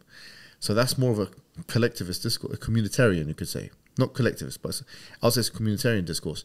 So from that perspective, liberals aren't traditionally anti communitarian institutions and no, I'm with you. But what I'm saying is, it's difficult to put him in that kind of easy box. But what I will say is that saying abandon ideology is almost an untenable venture from the.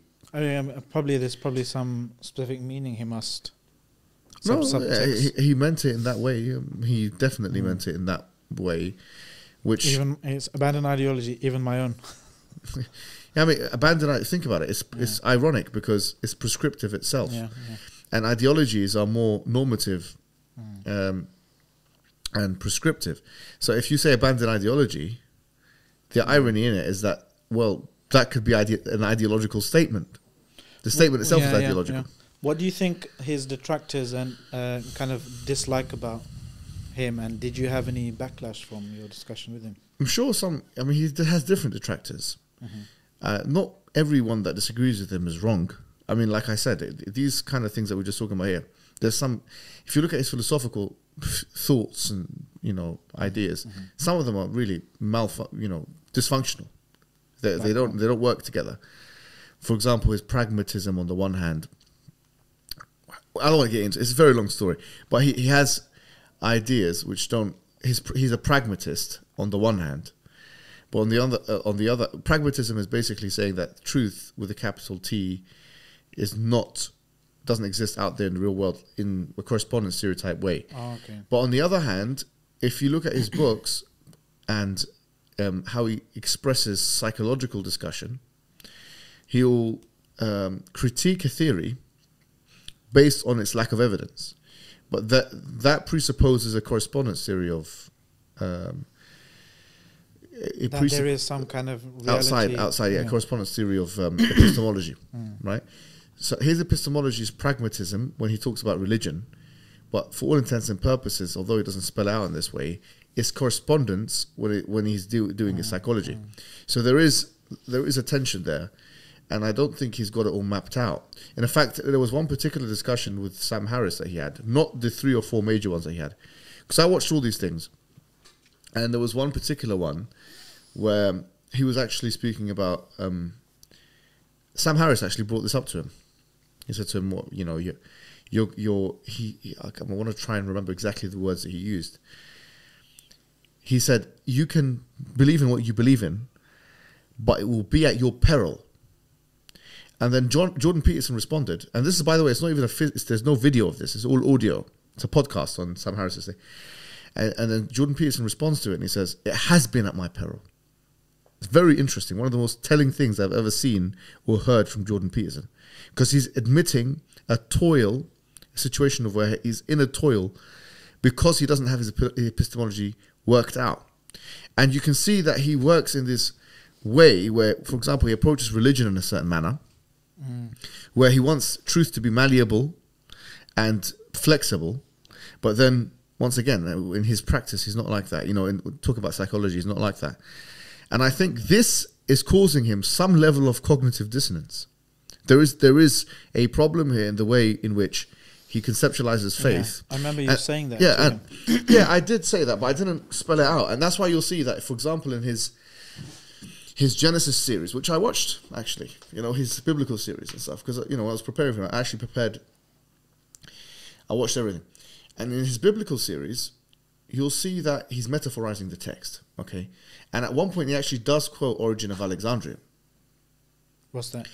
Origen of Alexandria was an ecclesiastical church writer, one of the most voluminous of his kind in the first 300 years of Christianity. I think he died 250 after the disappearance of Jesus. And he was a representative of the Alexandrian school of exegesis. And this school was known for what they were called spiritualizing the text, doing ta'wil, basically, majaz, that the text is metaphoric. And Origen of Alexandria, I did some work on him when I was at the University of Oxford. Actually, I did one particular study on him and looking at how he, compared to other church writers, they conceive of the text. Yeah, and basically, the Alexandrian school was atypical, was aberrational compared to the other schools in exegesis, in tafsir. They're heretical. Well, there was something called the Origin crisis. So he was not made a saint in the Catholic Church or the Orthodox Church, which is why he's referred to not as a church father, but as an ecclesiastic church writer.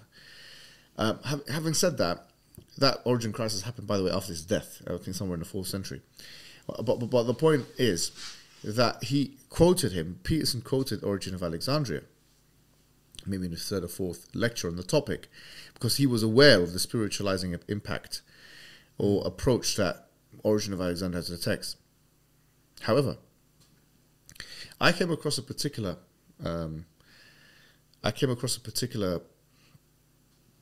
extract where Origen of Alexandria was having a discussion with an apologist who was a Greek, someone who believed in Platonism, I think, right? Platonist, who wasn't a Christian. And he said to him, his name was Celsus, Celsus, yeah? And he said to him, how could it be that, I'm paraphrasing, but how could it be that your God died on the cross, basically? Yeah, something like that, right? And then he said, and then Origen of Alexandria, he said the events of the crucifixion, not all of them must be read like literally, and that some of it has to be spiritualized, basically. The point is that I'm making, if you do spiritualize the text, meaning metaphorize it, at the rate and the frequency and the degree, and using the same kind of hermeneutical approach that someone like Origen of Alexandria was using in the early days, because that's the only precedent they really have. He had a teacher called Philo, who's a Jew, by the way, but he had the same kind of approach, standard approach to the biblical text. But if you follow that line of reasoning, then the crucifixion itself could be something which is called into question. The crucifixion itself, which means Christianity becomes a myth. The entire religion of Christianity becomes a myth. The crucifixion, the resurrection, the ascension, all these doctrines that we have to, the incarnation. So why is that all not mythological? In fact, what makes us think that one is mythological and the other one is not? If this is all etiology, the idea of myth, then why do we discriminate in what we render as a myth and what we render as possible? So I think that Jordan Peterson, because he mentions this in Maps of Meaning, the beginning of one of his books, he mentions that when he was a young man, he kind of like, he got doubts of Christianity because of the biblical narrative of Genesis in particular. And there's a reason for that. The reason for that is because it's obviously not commensurate with the scientific method or anything scientific. But it's completely away from it. So this is, I'm thinking to myself, because he's a religious man in many ways, right? He doesn't say it, and even doesn't answer, never answered once, whether he believes in God in a yes or no fashion. Never. The maximum he's ever said is, I act as if I believe in God. That's why I never asked him that question, or never even engaged him, because I know he doesn't want to answer that question, you see. But having said that, That's his answer. His answer is, I act as if I believe in, or I act as if God exists. But despite that, he's a religious man, in the sense that he does obviously see there's a meaningfulness to the Christian tradition in particular, comparative to other traditions, you see. So why is he not speaking about the Vedas, for example? Why is he not speaking about Hercules and Zeus? Why are these sets of myths, Western myths, better than these other sets of myths? Because that's his background. There his must be something about these myths there must be a truth about these myths which make these other sets of myths less truthful, or not as valuable, or not as worthy of being exegeted or studied. That's the assumption here why you spend X amount of time speaking about the Bible comparative to, for example, the Bhagavad Gita. Well, it could be just this is a Western. Yeah, but so is Hercules and tradition. so is Zeus, right? That's Western as well, right? Mithraism, that's Western as well. That's how it's projected now. Back projected, it's claimed. Yeah, you know? but the point is, these are myths that he's chosen, aside from other myths and other Western myths at that, right? Having said all and by the way, sorry to say, Christianity is not a Western religion. It starts in the Western Middle East. Christianity. Yeah, but Christianity started off in the Middle East. If you wanted something cleanly Western, then the ancient Greek tradition is more. No, it is. Because, Jesus Christ was a Middle Eastern man, right? They worship a Middle Eastern man. So let's not lose sight of where Christianity actually started, which is in the Middle East, in Jerusalem and these places, Bethlehem. Anyway, the point is why these myths and not others, for whatever reason, yeah? There must be some added value of these myths and not other myths. But then, the question is, how are we going to exegete the Bible? If we exegete it all as mythological, then it's, for all intents and purposes, not true. But remember, he's a pragmatist. And there's a reason, this is those bits that have some I don't want to be conspiratorial. utility. I do not want to be conspiratorial here. Yeah. But if you're a pragmatist, then you accept different kinds of truth. But if you accept different kinds of... So you're able to accept the religious truth as a separate substratum of different kinds of truth. But he's a pragmatist when it comes to this, as I've mentioned, but clearly not when it comes to even speaking about language itself. He speaks about language in correspondence terms. He speaks about... and he's he seems to be very anti-deconstructualism, and that some posit, argue against ground pragmatism. Okay, let me put this closer to the mind, right? Pragmatism, neo-pragmatism, people like Richard Rorty, who are the foremost proponents of it, are the neo-pragmatists of today. People like Susan Hack, who's written Critical Inquiry, she's a neo-pragmatist. Historically, there was a group of people called the American Pragmatists in the early 20th century. They kind of started off, if you like, the madhab, the school of thought. But so pragmatism is like that. Now, if you're a pragmatist, you don't believe in a truth that is out there. Okay, Richard Rorty, who is one of the foremost pragmatists of today, was also a postmodernist. Just to put this in perspective, because they tend to go.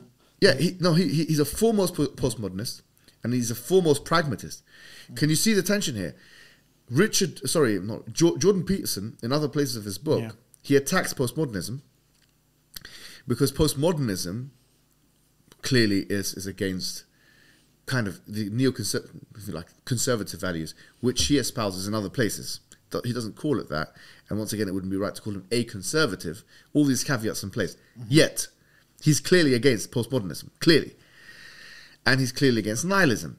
But his pragmatist views are actually so commensurate with those things that it's almost inconceivable to try and differentiate these. Dissonance, like you said, he's holding to... Yes, so I actually think that Richard Dawkins and others must think about whether or not they are cognitively dissonant, because on the one hand, you said Richard Dawkins. Did I say so? Jordan Peterson?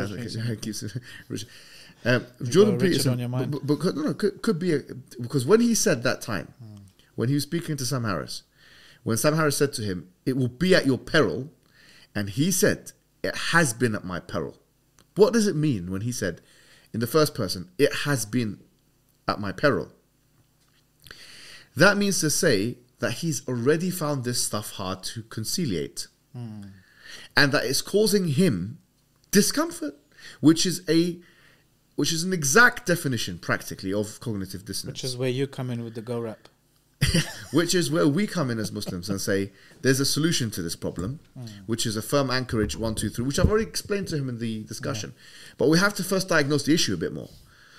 And that's why I do think, that there is added value in the Islamic discourse, which Christianity cannot actually compete with it. So this has got to be. We'll talk about him. Why people gravitate towards him, because he's an anchor in the age of chaos, and there's truth in that. He offers rules and organization and all these kind of self-controlled tactics. That's all true and good. But he hasn't yet sorted out his own epistemology. Yeah, he himself is in peril, according to his own discussion. So we've discussed him as in his own kind of personal philosophy and so forth, and his epistemology. But what about him as a phenomenon? Right, yes. He is. One of his biggest, or one group of his biggest critics are, maybe we might call them as describe them as feminists, right? Yep. What problem do they have with him? And as a result, because the reason why I'm interested in that is, we don't want to start like a whole podcast about feminism. Right. Okay. So in terms of Peterson, Muslims often wander into debates amongst Jordan Peterson groups, philosophies, and take sides. Okay. So, Jordan Peterson. He's on the one hand, he has. I'm going to put this crudely. He has a jumbled epistemology. Mm-hmm. Yeah, and I've said this to him. It's not, he has a jumbled epistemology. It's not backbiting. Okay, he has a jumbled epistemology. Okay, he has a jumbled epistemology, which we've described, the pragmatism, which is incommensurate with the scientific approach when it comes to psychology and stuff, which is incommensurate with, whatever, yeah? Which has been causing him problems, psychological problems. It has been at his peril. That's his words exactly. It has been at my peril. All of those things, yeah?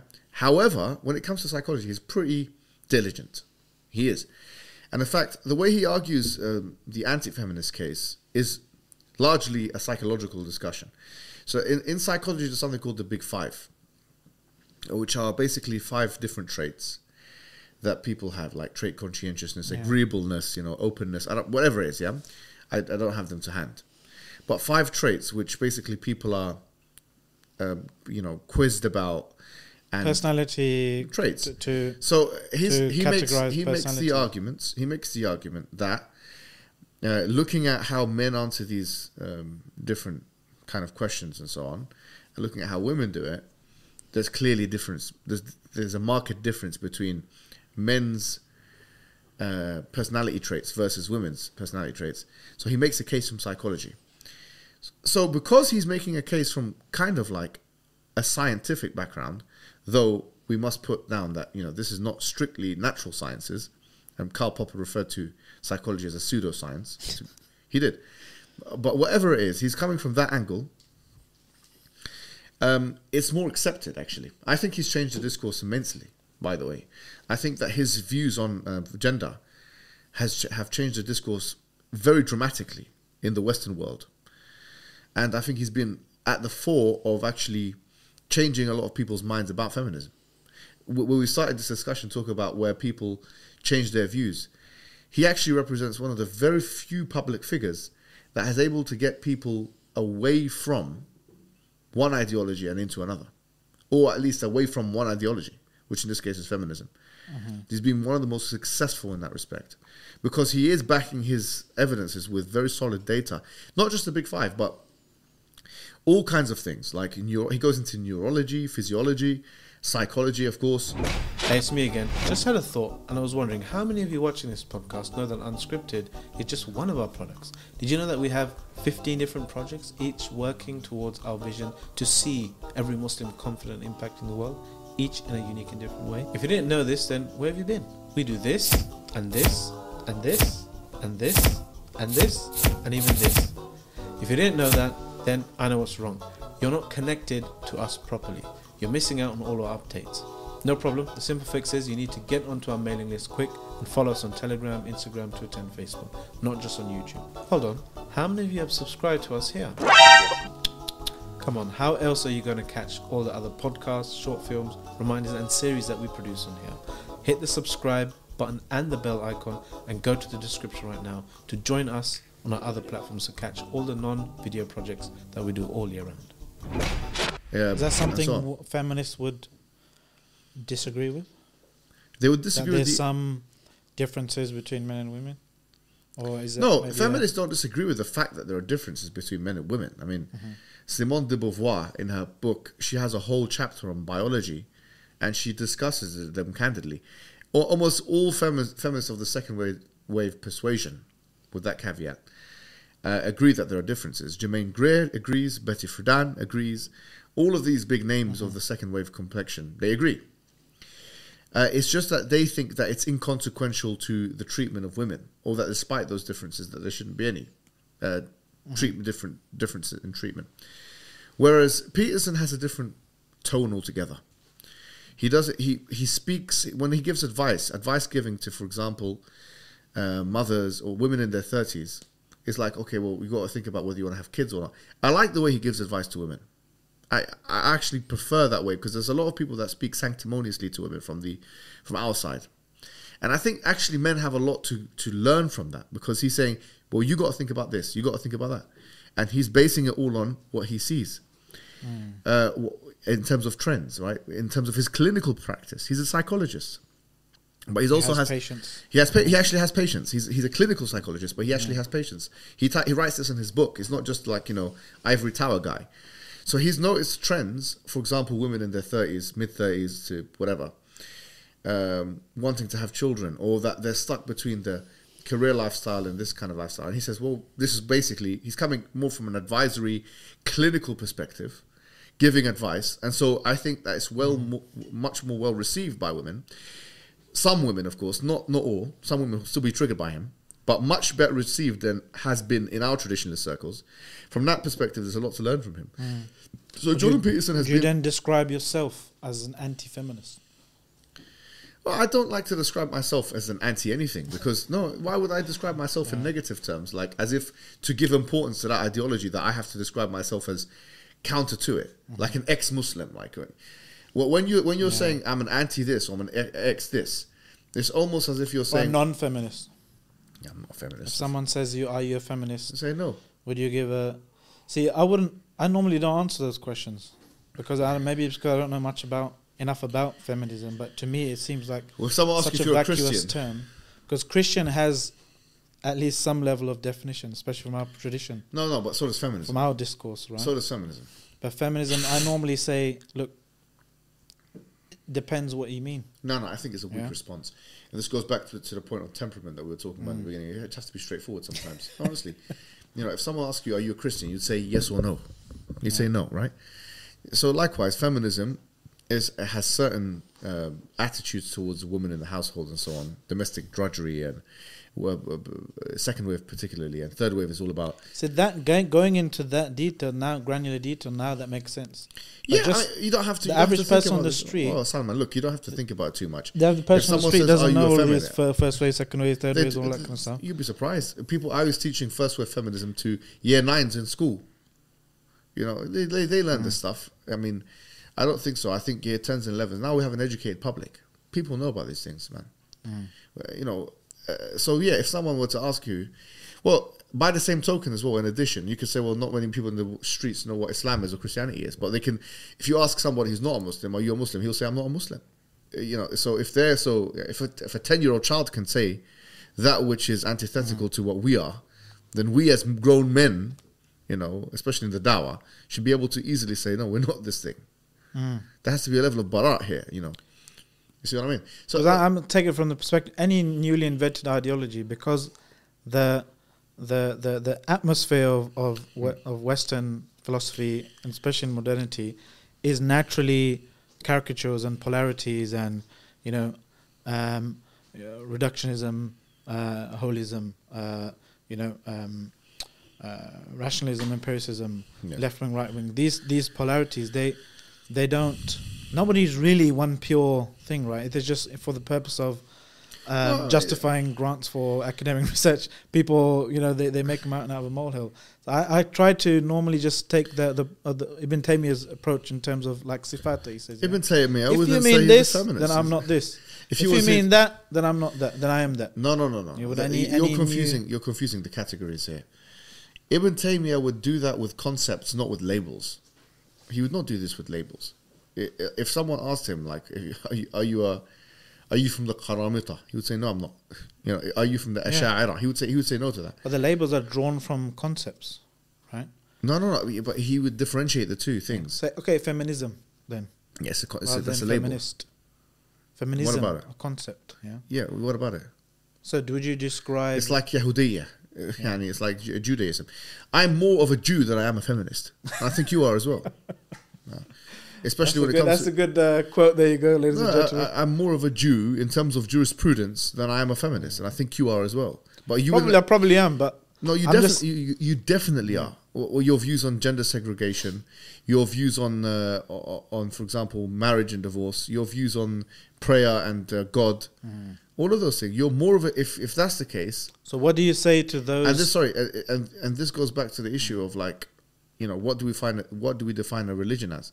Because Charles Taylor had a very interesting definition of it, which is that anything which is transcendental and encompassing idea, and that includes everything then. Well, yeah, I mean, not many. I mean, people know this, but a lot of sociologists had this kind of a definition of religion. The point is we need to be like you were talking about being, confident, and we need to take from what Allah subhanahu wa ta'ala says when He says, وَمَنْ أَحْسَنُ قَوْلًا مِمَّنْ دَعَى إِلَى اللَّهِ وَعَمِلَ صَالِحًا وَقَالَ إِنَّنِي مِنَ الْمُسْلِمِينَ. It's who is better in speech than the one who does da'wah and says I'm one of the Muslims. Yeah, so these are clear-cut issues, right? Yeah. Because, one of the issues with Muslims, Islamic discourse, when people feel under attack or beleaguered, is they'll mistake just harshness and performances of religiosity for the actual real thing, the real deal, the authenticity, So that kind of machismo and being harsh against the kuffar, and this is, black and white kind of mentality, we're forced into that, or we're pushed in that direction when we feel beleaguered. Just like when a country is attacked, they're going to choose the most right-wing leader, the most strict SOB they can find. Right? Well, I mean, look, don't forget, a lot of what you're so describing... we have to be, in terms of just being just and kind of, I don't like this word, nuance, but you know what I mean, right? In terms of... There's one thing that I know, this is my view, this is of these definitions, this is what this label means. But then the average public, you have to see, what is this person going to say? A lot of Muslims might describe themselves as feminists because their understanding of that thing, you might think their understanding is wrong. Yeah, fair enough. But their understanding, how would you say, what would you say to a Muslim feminist? Look into the camera and say, they're Muslim feminists. I don't want to address anyone in that manner. What I will say is, look, you've said two things there. Let's deal with each one. The prophets, alayhim salam, they dealt with things properly. For example, Nuh alayhi salam in the Quran. He said, "In taskharu minna, fa inna naskharu minkum kama taskharun." If you make fun of us, then we're going to make fun of you like you make fun of us. One day, in the akhirah. No, this is in taskharu. No. The tafsir is not on Yawm al-Qiyamah?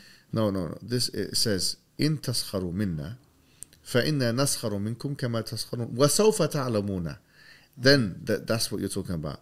مَن يَأْتِيكُمْ عَذَابٌ يُخْزِيهِ وَيَحِلَّ عَلَيْهِمْ عَذَابٌ أَلِيمٌ. So if this is when he was building the ship, and they were making fun of him, he said this in this world. In taskharu We will minna. have the last laugh, basically.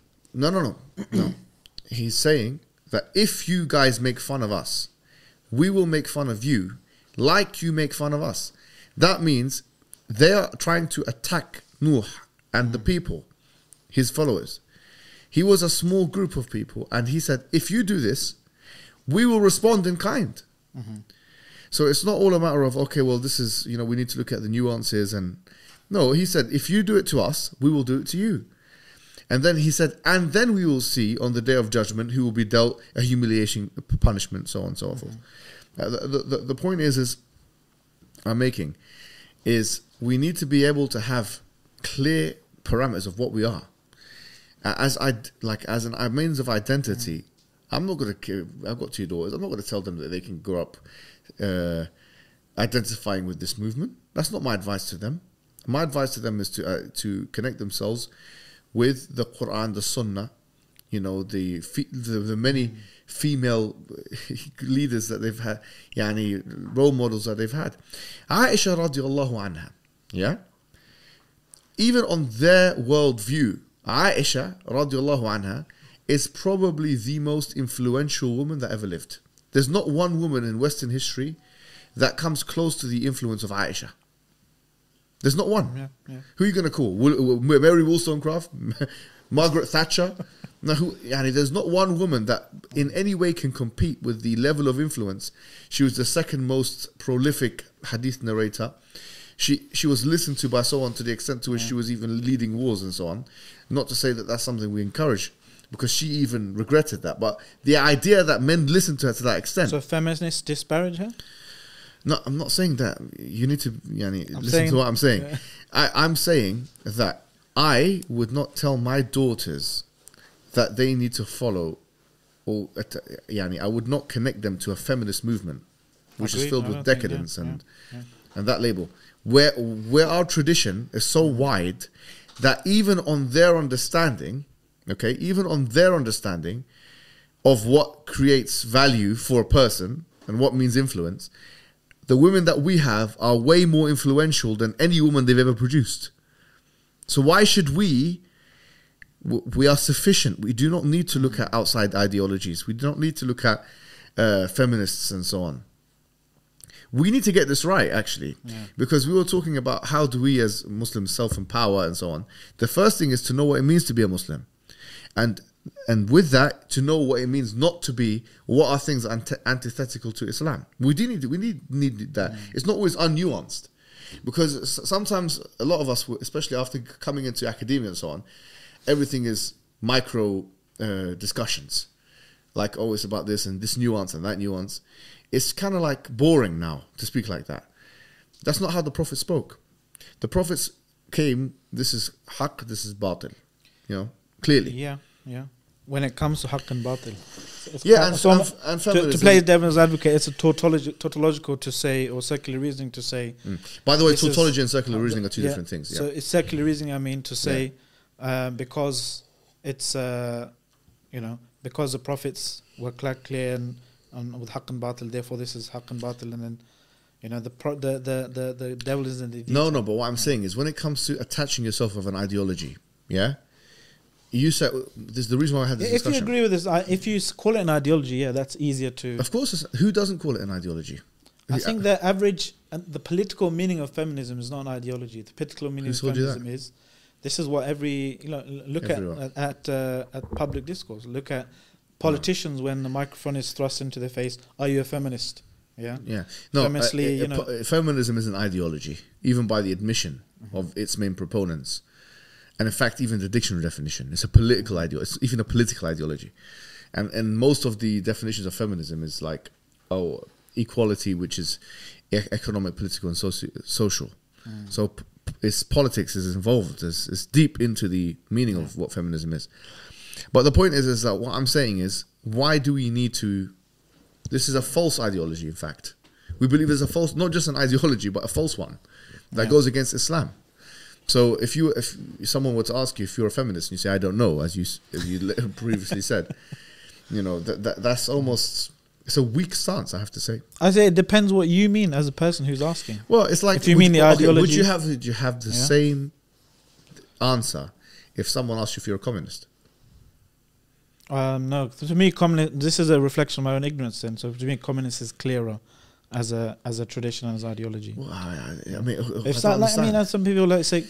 I don't understand this. You've lost me completely. I mean, let's be quite honest. I'm kind of 50% being devil's advocate here. Okay. But 50% I'm thinking. Okay, well, let's starting to believe my own hype. Playing devil's advocate a little bit can confuse the public. Yeah. Especially when you sound serious. I'm saying that if you're not a feminist, it depends on what it is. then this would confuse the public. If I were to ask you, if you're a communist, you say no, right? Okay, then you should have the same stance with feminism and Judaism and all the other isms. Some parts of communism are. But you are representative. I'm not card-carrying communist. I don't believe you are a communism representative of what would be seen by the majority of feminists as an ultra-conservative Islamic organization, which believes in segregation, face covering, and domestic. You believe women should obey men, right? Wives should obey husbands. Yeah, wives should obey husbands. Yeah. All right, and no problem. Wives should obey husbands, and you believe that. Women should. What's your view? I think you have a strict view, actually, stricter than the rest of us when it comes to women. No, honestly, you have a stricter view than most of us. Women and men are slaves. No, they're slaves in different ways. In the issue of women, you were talking. You even said that people in the dawah. You were saying this in the beginning of the discussion. I said men, and then you were reluctant to even put the words women. Brothers and sisters. Yeah. And then you corrected yourself and said brothers only, right? Yeah, because I don't know what the women's dawah scene is like. No problem. I don't watch like. The thing is, I don't watch like. This is the level. This is the level. This is the level of your strictness, if from their perspective, right? No problem, whatever. Yeah. But someone like with those views, okay, you cannot be genuine. I don't have my hopes up of being invited to any feminist rallies anytime soon. Anyway, I mean, do you see the point? Do you see the point I'm making? We need to be clear about things. If someone's asked you, are you a feminist? You say no. Simple as that. And you need to tell your kids this as well. You need to tell your kids this as well. And I'm just telling you. I agree with labels like that. When you put it like that, I would never answer kind of yes or anything like that. But when you're talking about feminism as a concept, as I've said to you, that's what I'm saying. Look, you said you were ignorant on the matter. Yeah. So this is called an education, yeah? No, I'm telling you. What more do you need? I'm telling you, it's unanimously known as a political ideology, yeah? It is a political philosophy. It is an ideology. And if you're ignorant on the matter, I'm telling you, it has things which is antithetical to Islam. As a movement from the 60s till now, okay, it's antithetical to Islam. So if you say it depends, what this does is it opens a door for the shaitan to come to the Muslim ummah, to your family, to your daughter. You got daughters, right? It opens a door for these Muslim. Got one daughter. That's enough. If you say if you're weak on this, and you're weak on this. No, you are. I'm being serious. If you say I don't know if I'm a feminist or not, that. I wouldn't say it like that. No, listen to me. I said depends what someone means. No problem. If you speak in that manner, and then then this spills over to your daughter, then you're opening the door of shaitan for her. Because not really, because yes, because then when she hears feminists, she will not have the same reaction. Then my daughter will. I think being someone if someone's conditioned to be ultra kind of negative reaction also automatically, then I think there's a bigger chance that they're gonna be maybe kind of sympathetic to those movements because they feel you're wrong. And do you know why you're wrong on this issue? Why? If you look at the data from the 1960s to now, 1960s, 70s, the census data in this country shows that there has been a rapid irreligious movement towards agnosticism. They're called the religious nuns. We've written a small piece on this. Say that again. A rapid movement towards agnosticism, irreligious behavior. Yeah. Okay. And if you look at, for example, the paper that I've written called "The Scientific Deceptions of the New Atheists," which is for the Sapiens Institute. Yeah.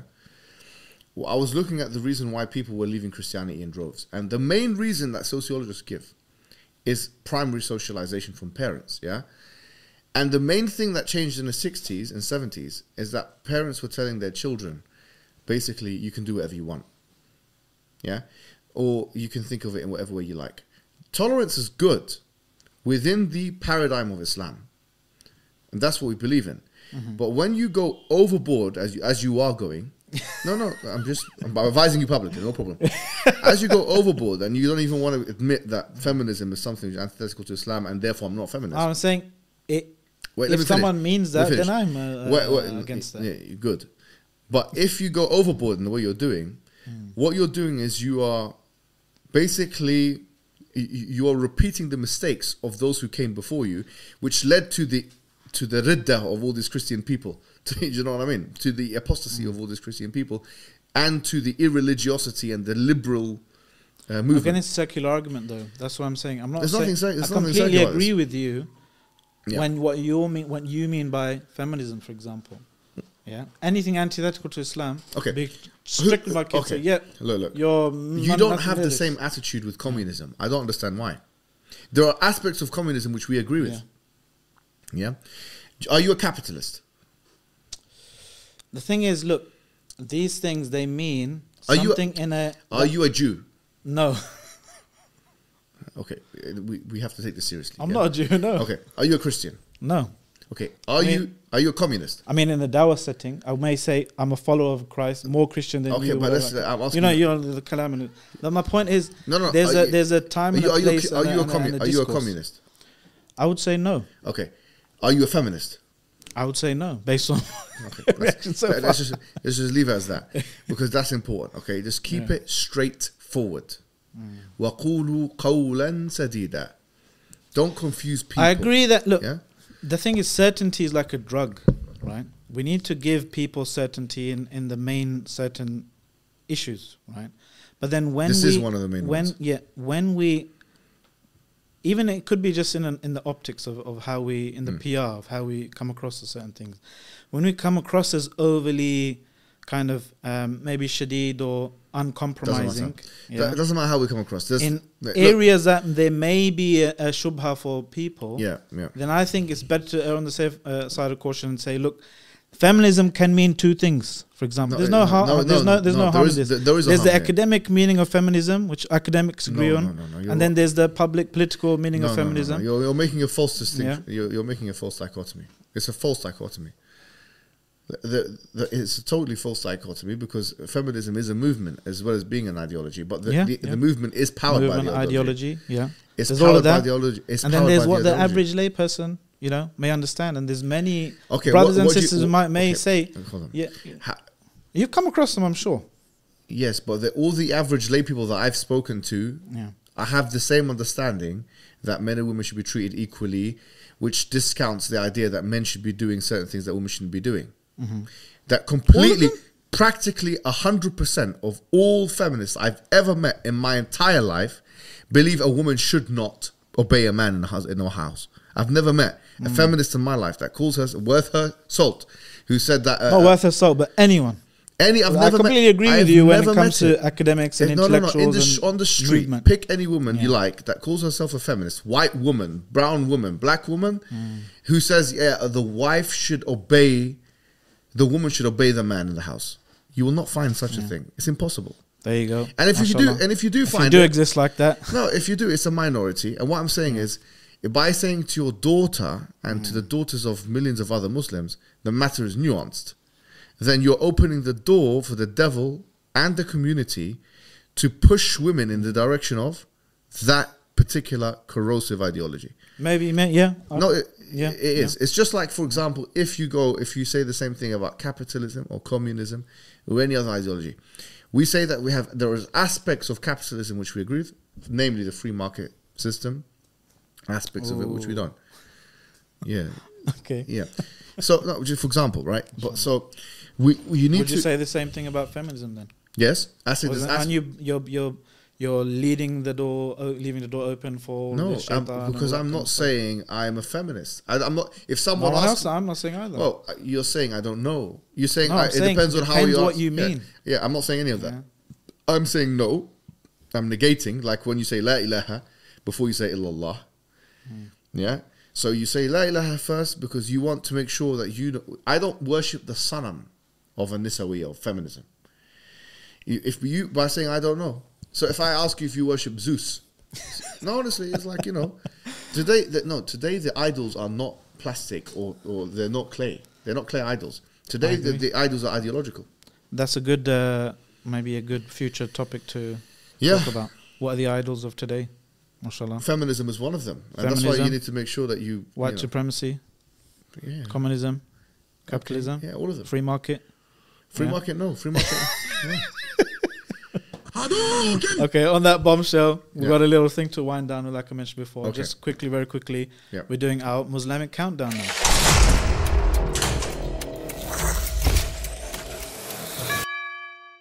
Okay, so this is how it works. We're gonna have to do one numbers round and one letters round. What does that mean? You're gonna choose 9 letters. You say consonant, vowel, however many consonants and vowels you desire. Our lovely assistant will give one by one, and you have 30 seconds to make as long a word as you can. Okay. Yeah, pretty clear. Okay. So you just say start when you're ready. Okay, start ready. You ask, can I have a consonant, can I have a vowel, whatever. Consonant. First consonant is B. Consonant. Another consonant. Mahmoud, are you doing the timer, yeah? Yeah. Consonant. Another consonant. You have B, F, H. Consonant. Another consonant. You're feeling Vowel. R. B, F, H, T, R. Vowel is Consonant. E. Vowel. T. And vowel. Now, when you get the last one, the timer will start. E, T, I, E. 30 seconds, brother.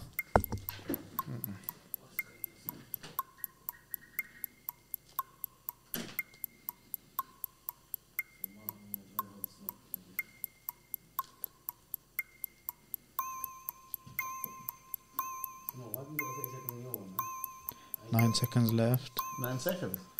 5, 10, 9, 8, 7. And pencils down. Did you get anything? Yeah.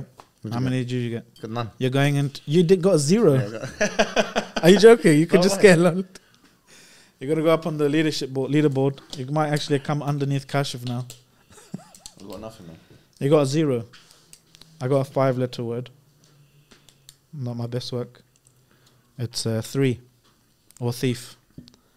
You're quite good at this. I never thought about I used to do this. Heftiya could have been a 7-letter word. I don't know. that. Oh, wow.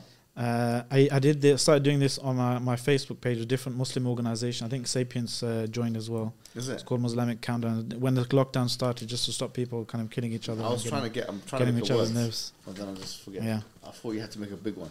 You don't have to. I mean, the bigger you get, the better. Okay. All right. Number game is this.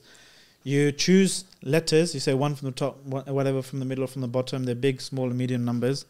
You choose 6 numbers, and then the top number over there is your target. You have to use the numbers in blue with basic operations, plus, minus, divided by, multiplied by, in order to get the top number.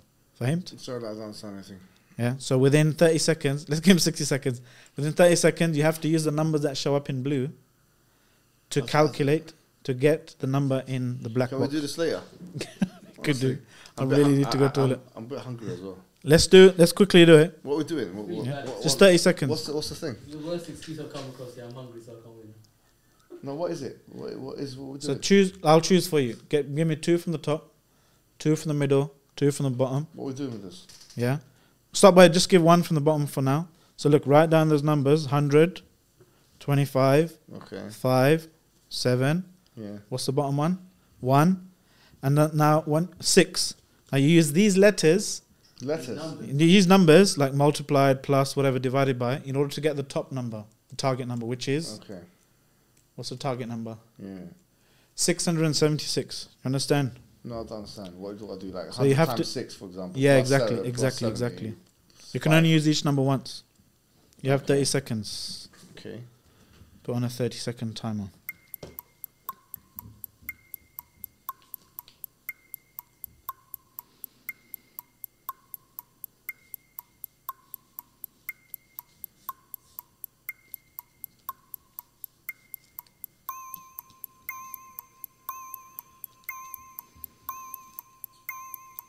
Oh, it's the first time I got it. 10 seconds left.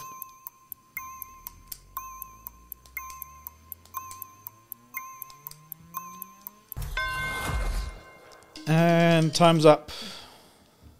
Okay, mashallah. What you got? I got 100 times 6 plus 7 times 6. Which is not. I don't know. I don't know. What total did you get? I don't know. What's 7 times 6 100 max? times 6 is 600, yeah? 7 times 6 is like 42 or something, isn't it? You repeated the number twice. So you got. Yeah. I don't know, man. I don't know this game. So you got 642. Something like that. The closer you get, the more points you get. So there you go. I got One 676. number once, I didn't realize. I got 676. How'd you do that? Alhamdulillah. So you don't trust me? No. I got 7 times 100, which is 700. Quick maths. Minus 25. 675 Yeah. plus 1 6 676. Yeah, pleasure. Jazakallah khair for Thank you so joining much, us. man. Thank you, I know you're knackered. I'm knackered as well. Yeah, This is a honestly. marathon one. Honestly. And Jazakallah khairan for you at home watching. If you like this podcast, do like and a share. If you want to get involved in the comments, let me know what you think below. Agree, disagree. And yeah, that's it from myself. Jazakallah khairan. Assalamu alaikum wa rahmatullahi wa barakatuh.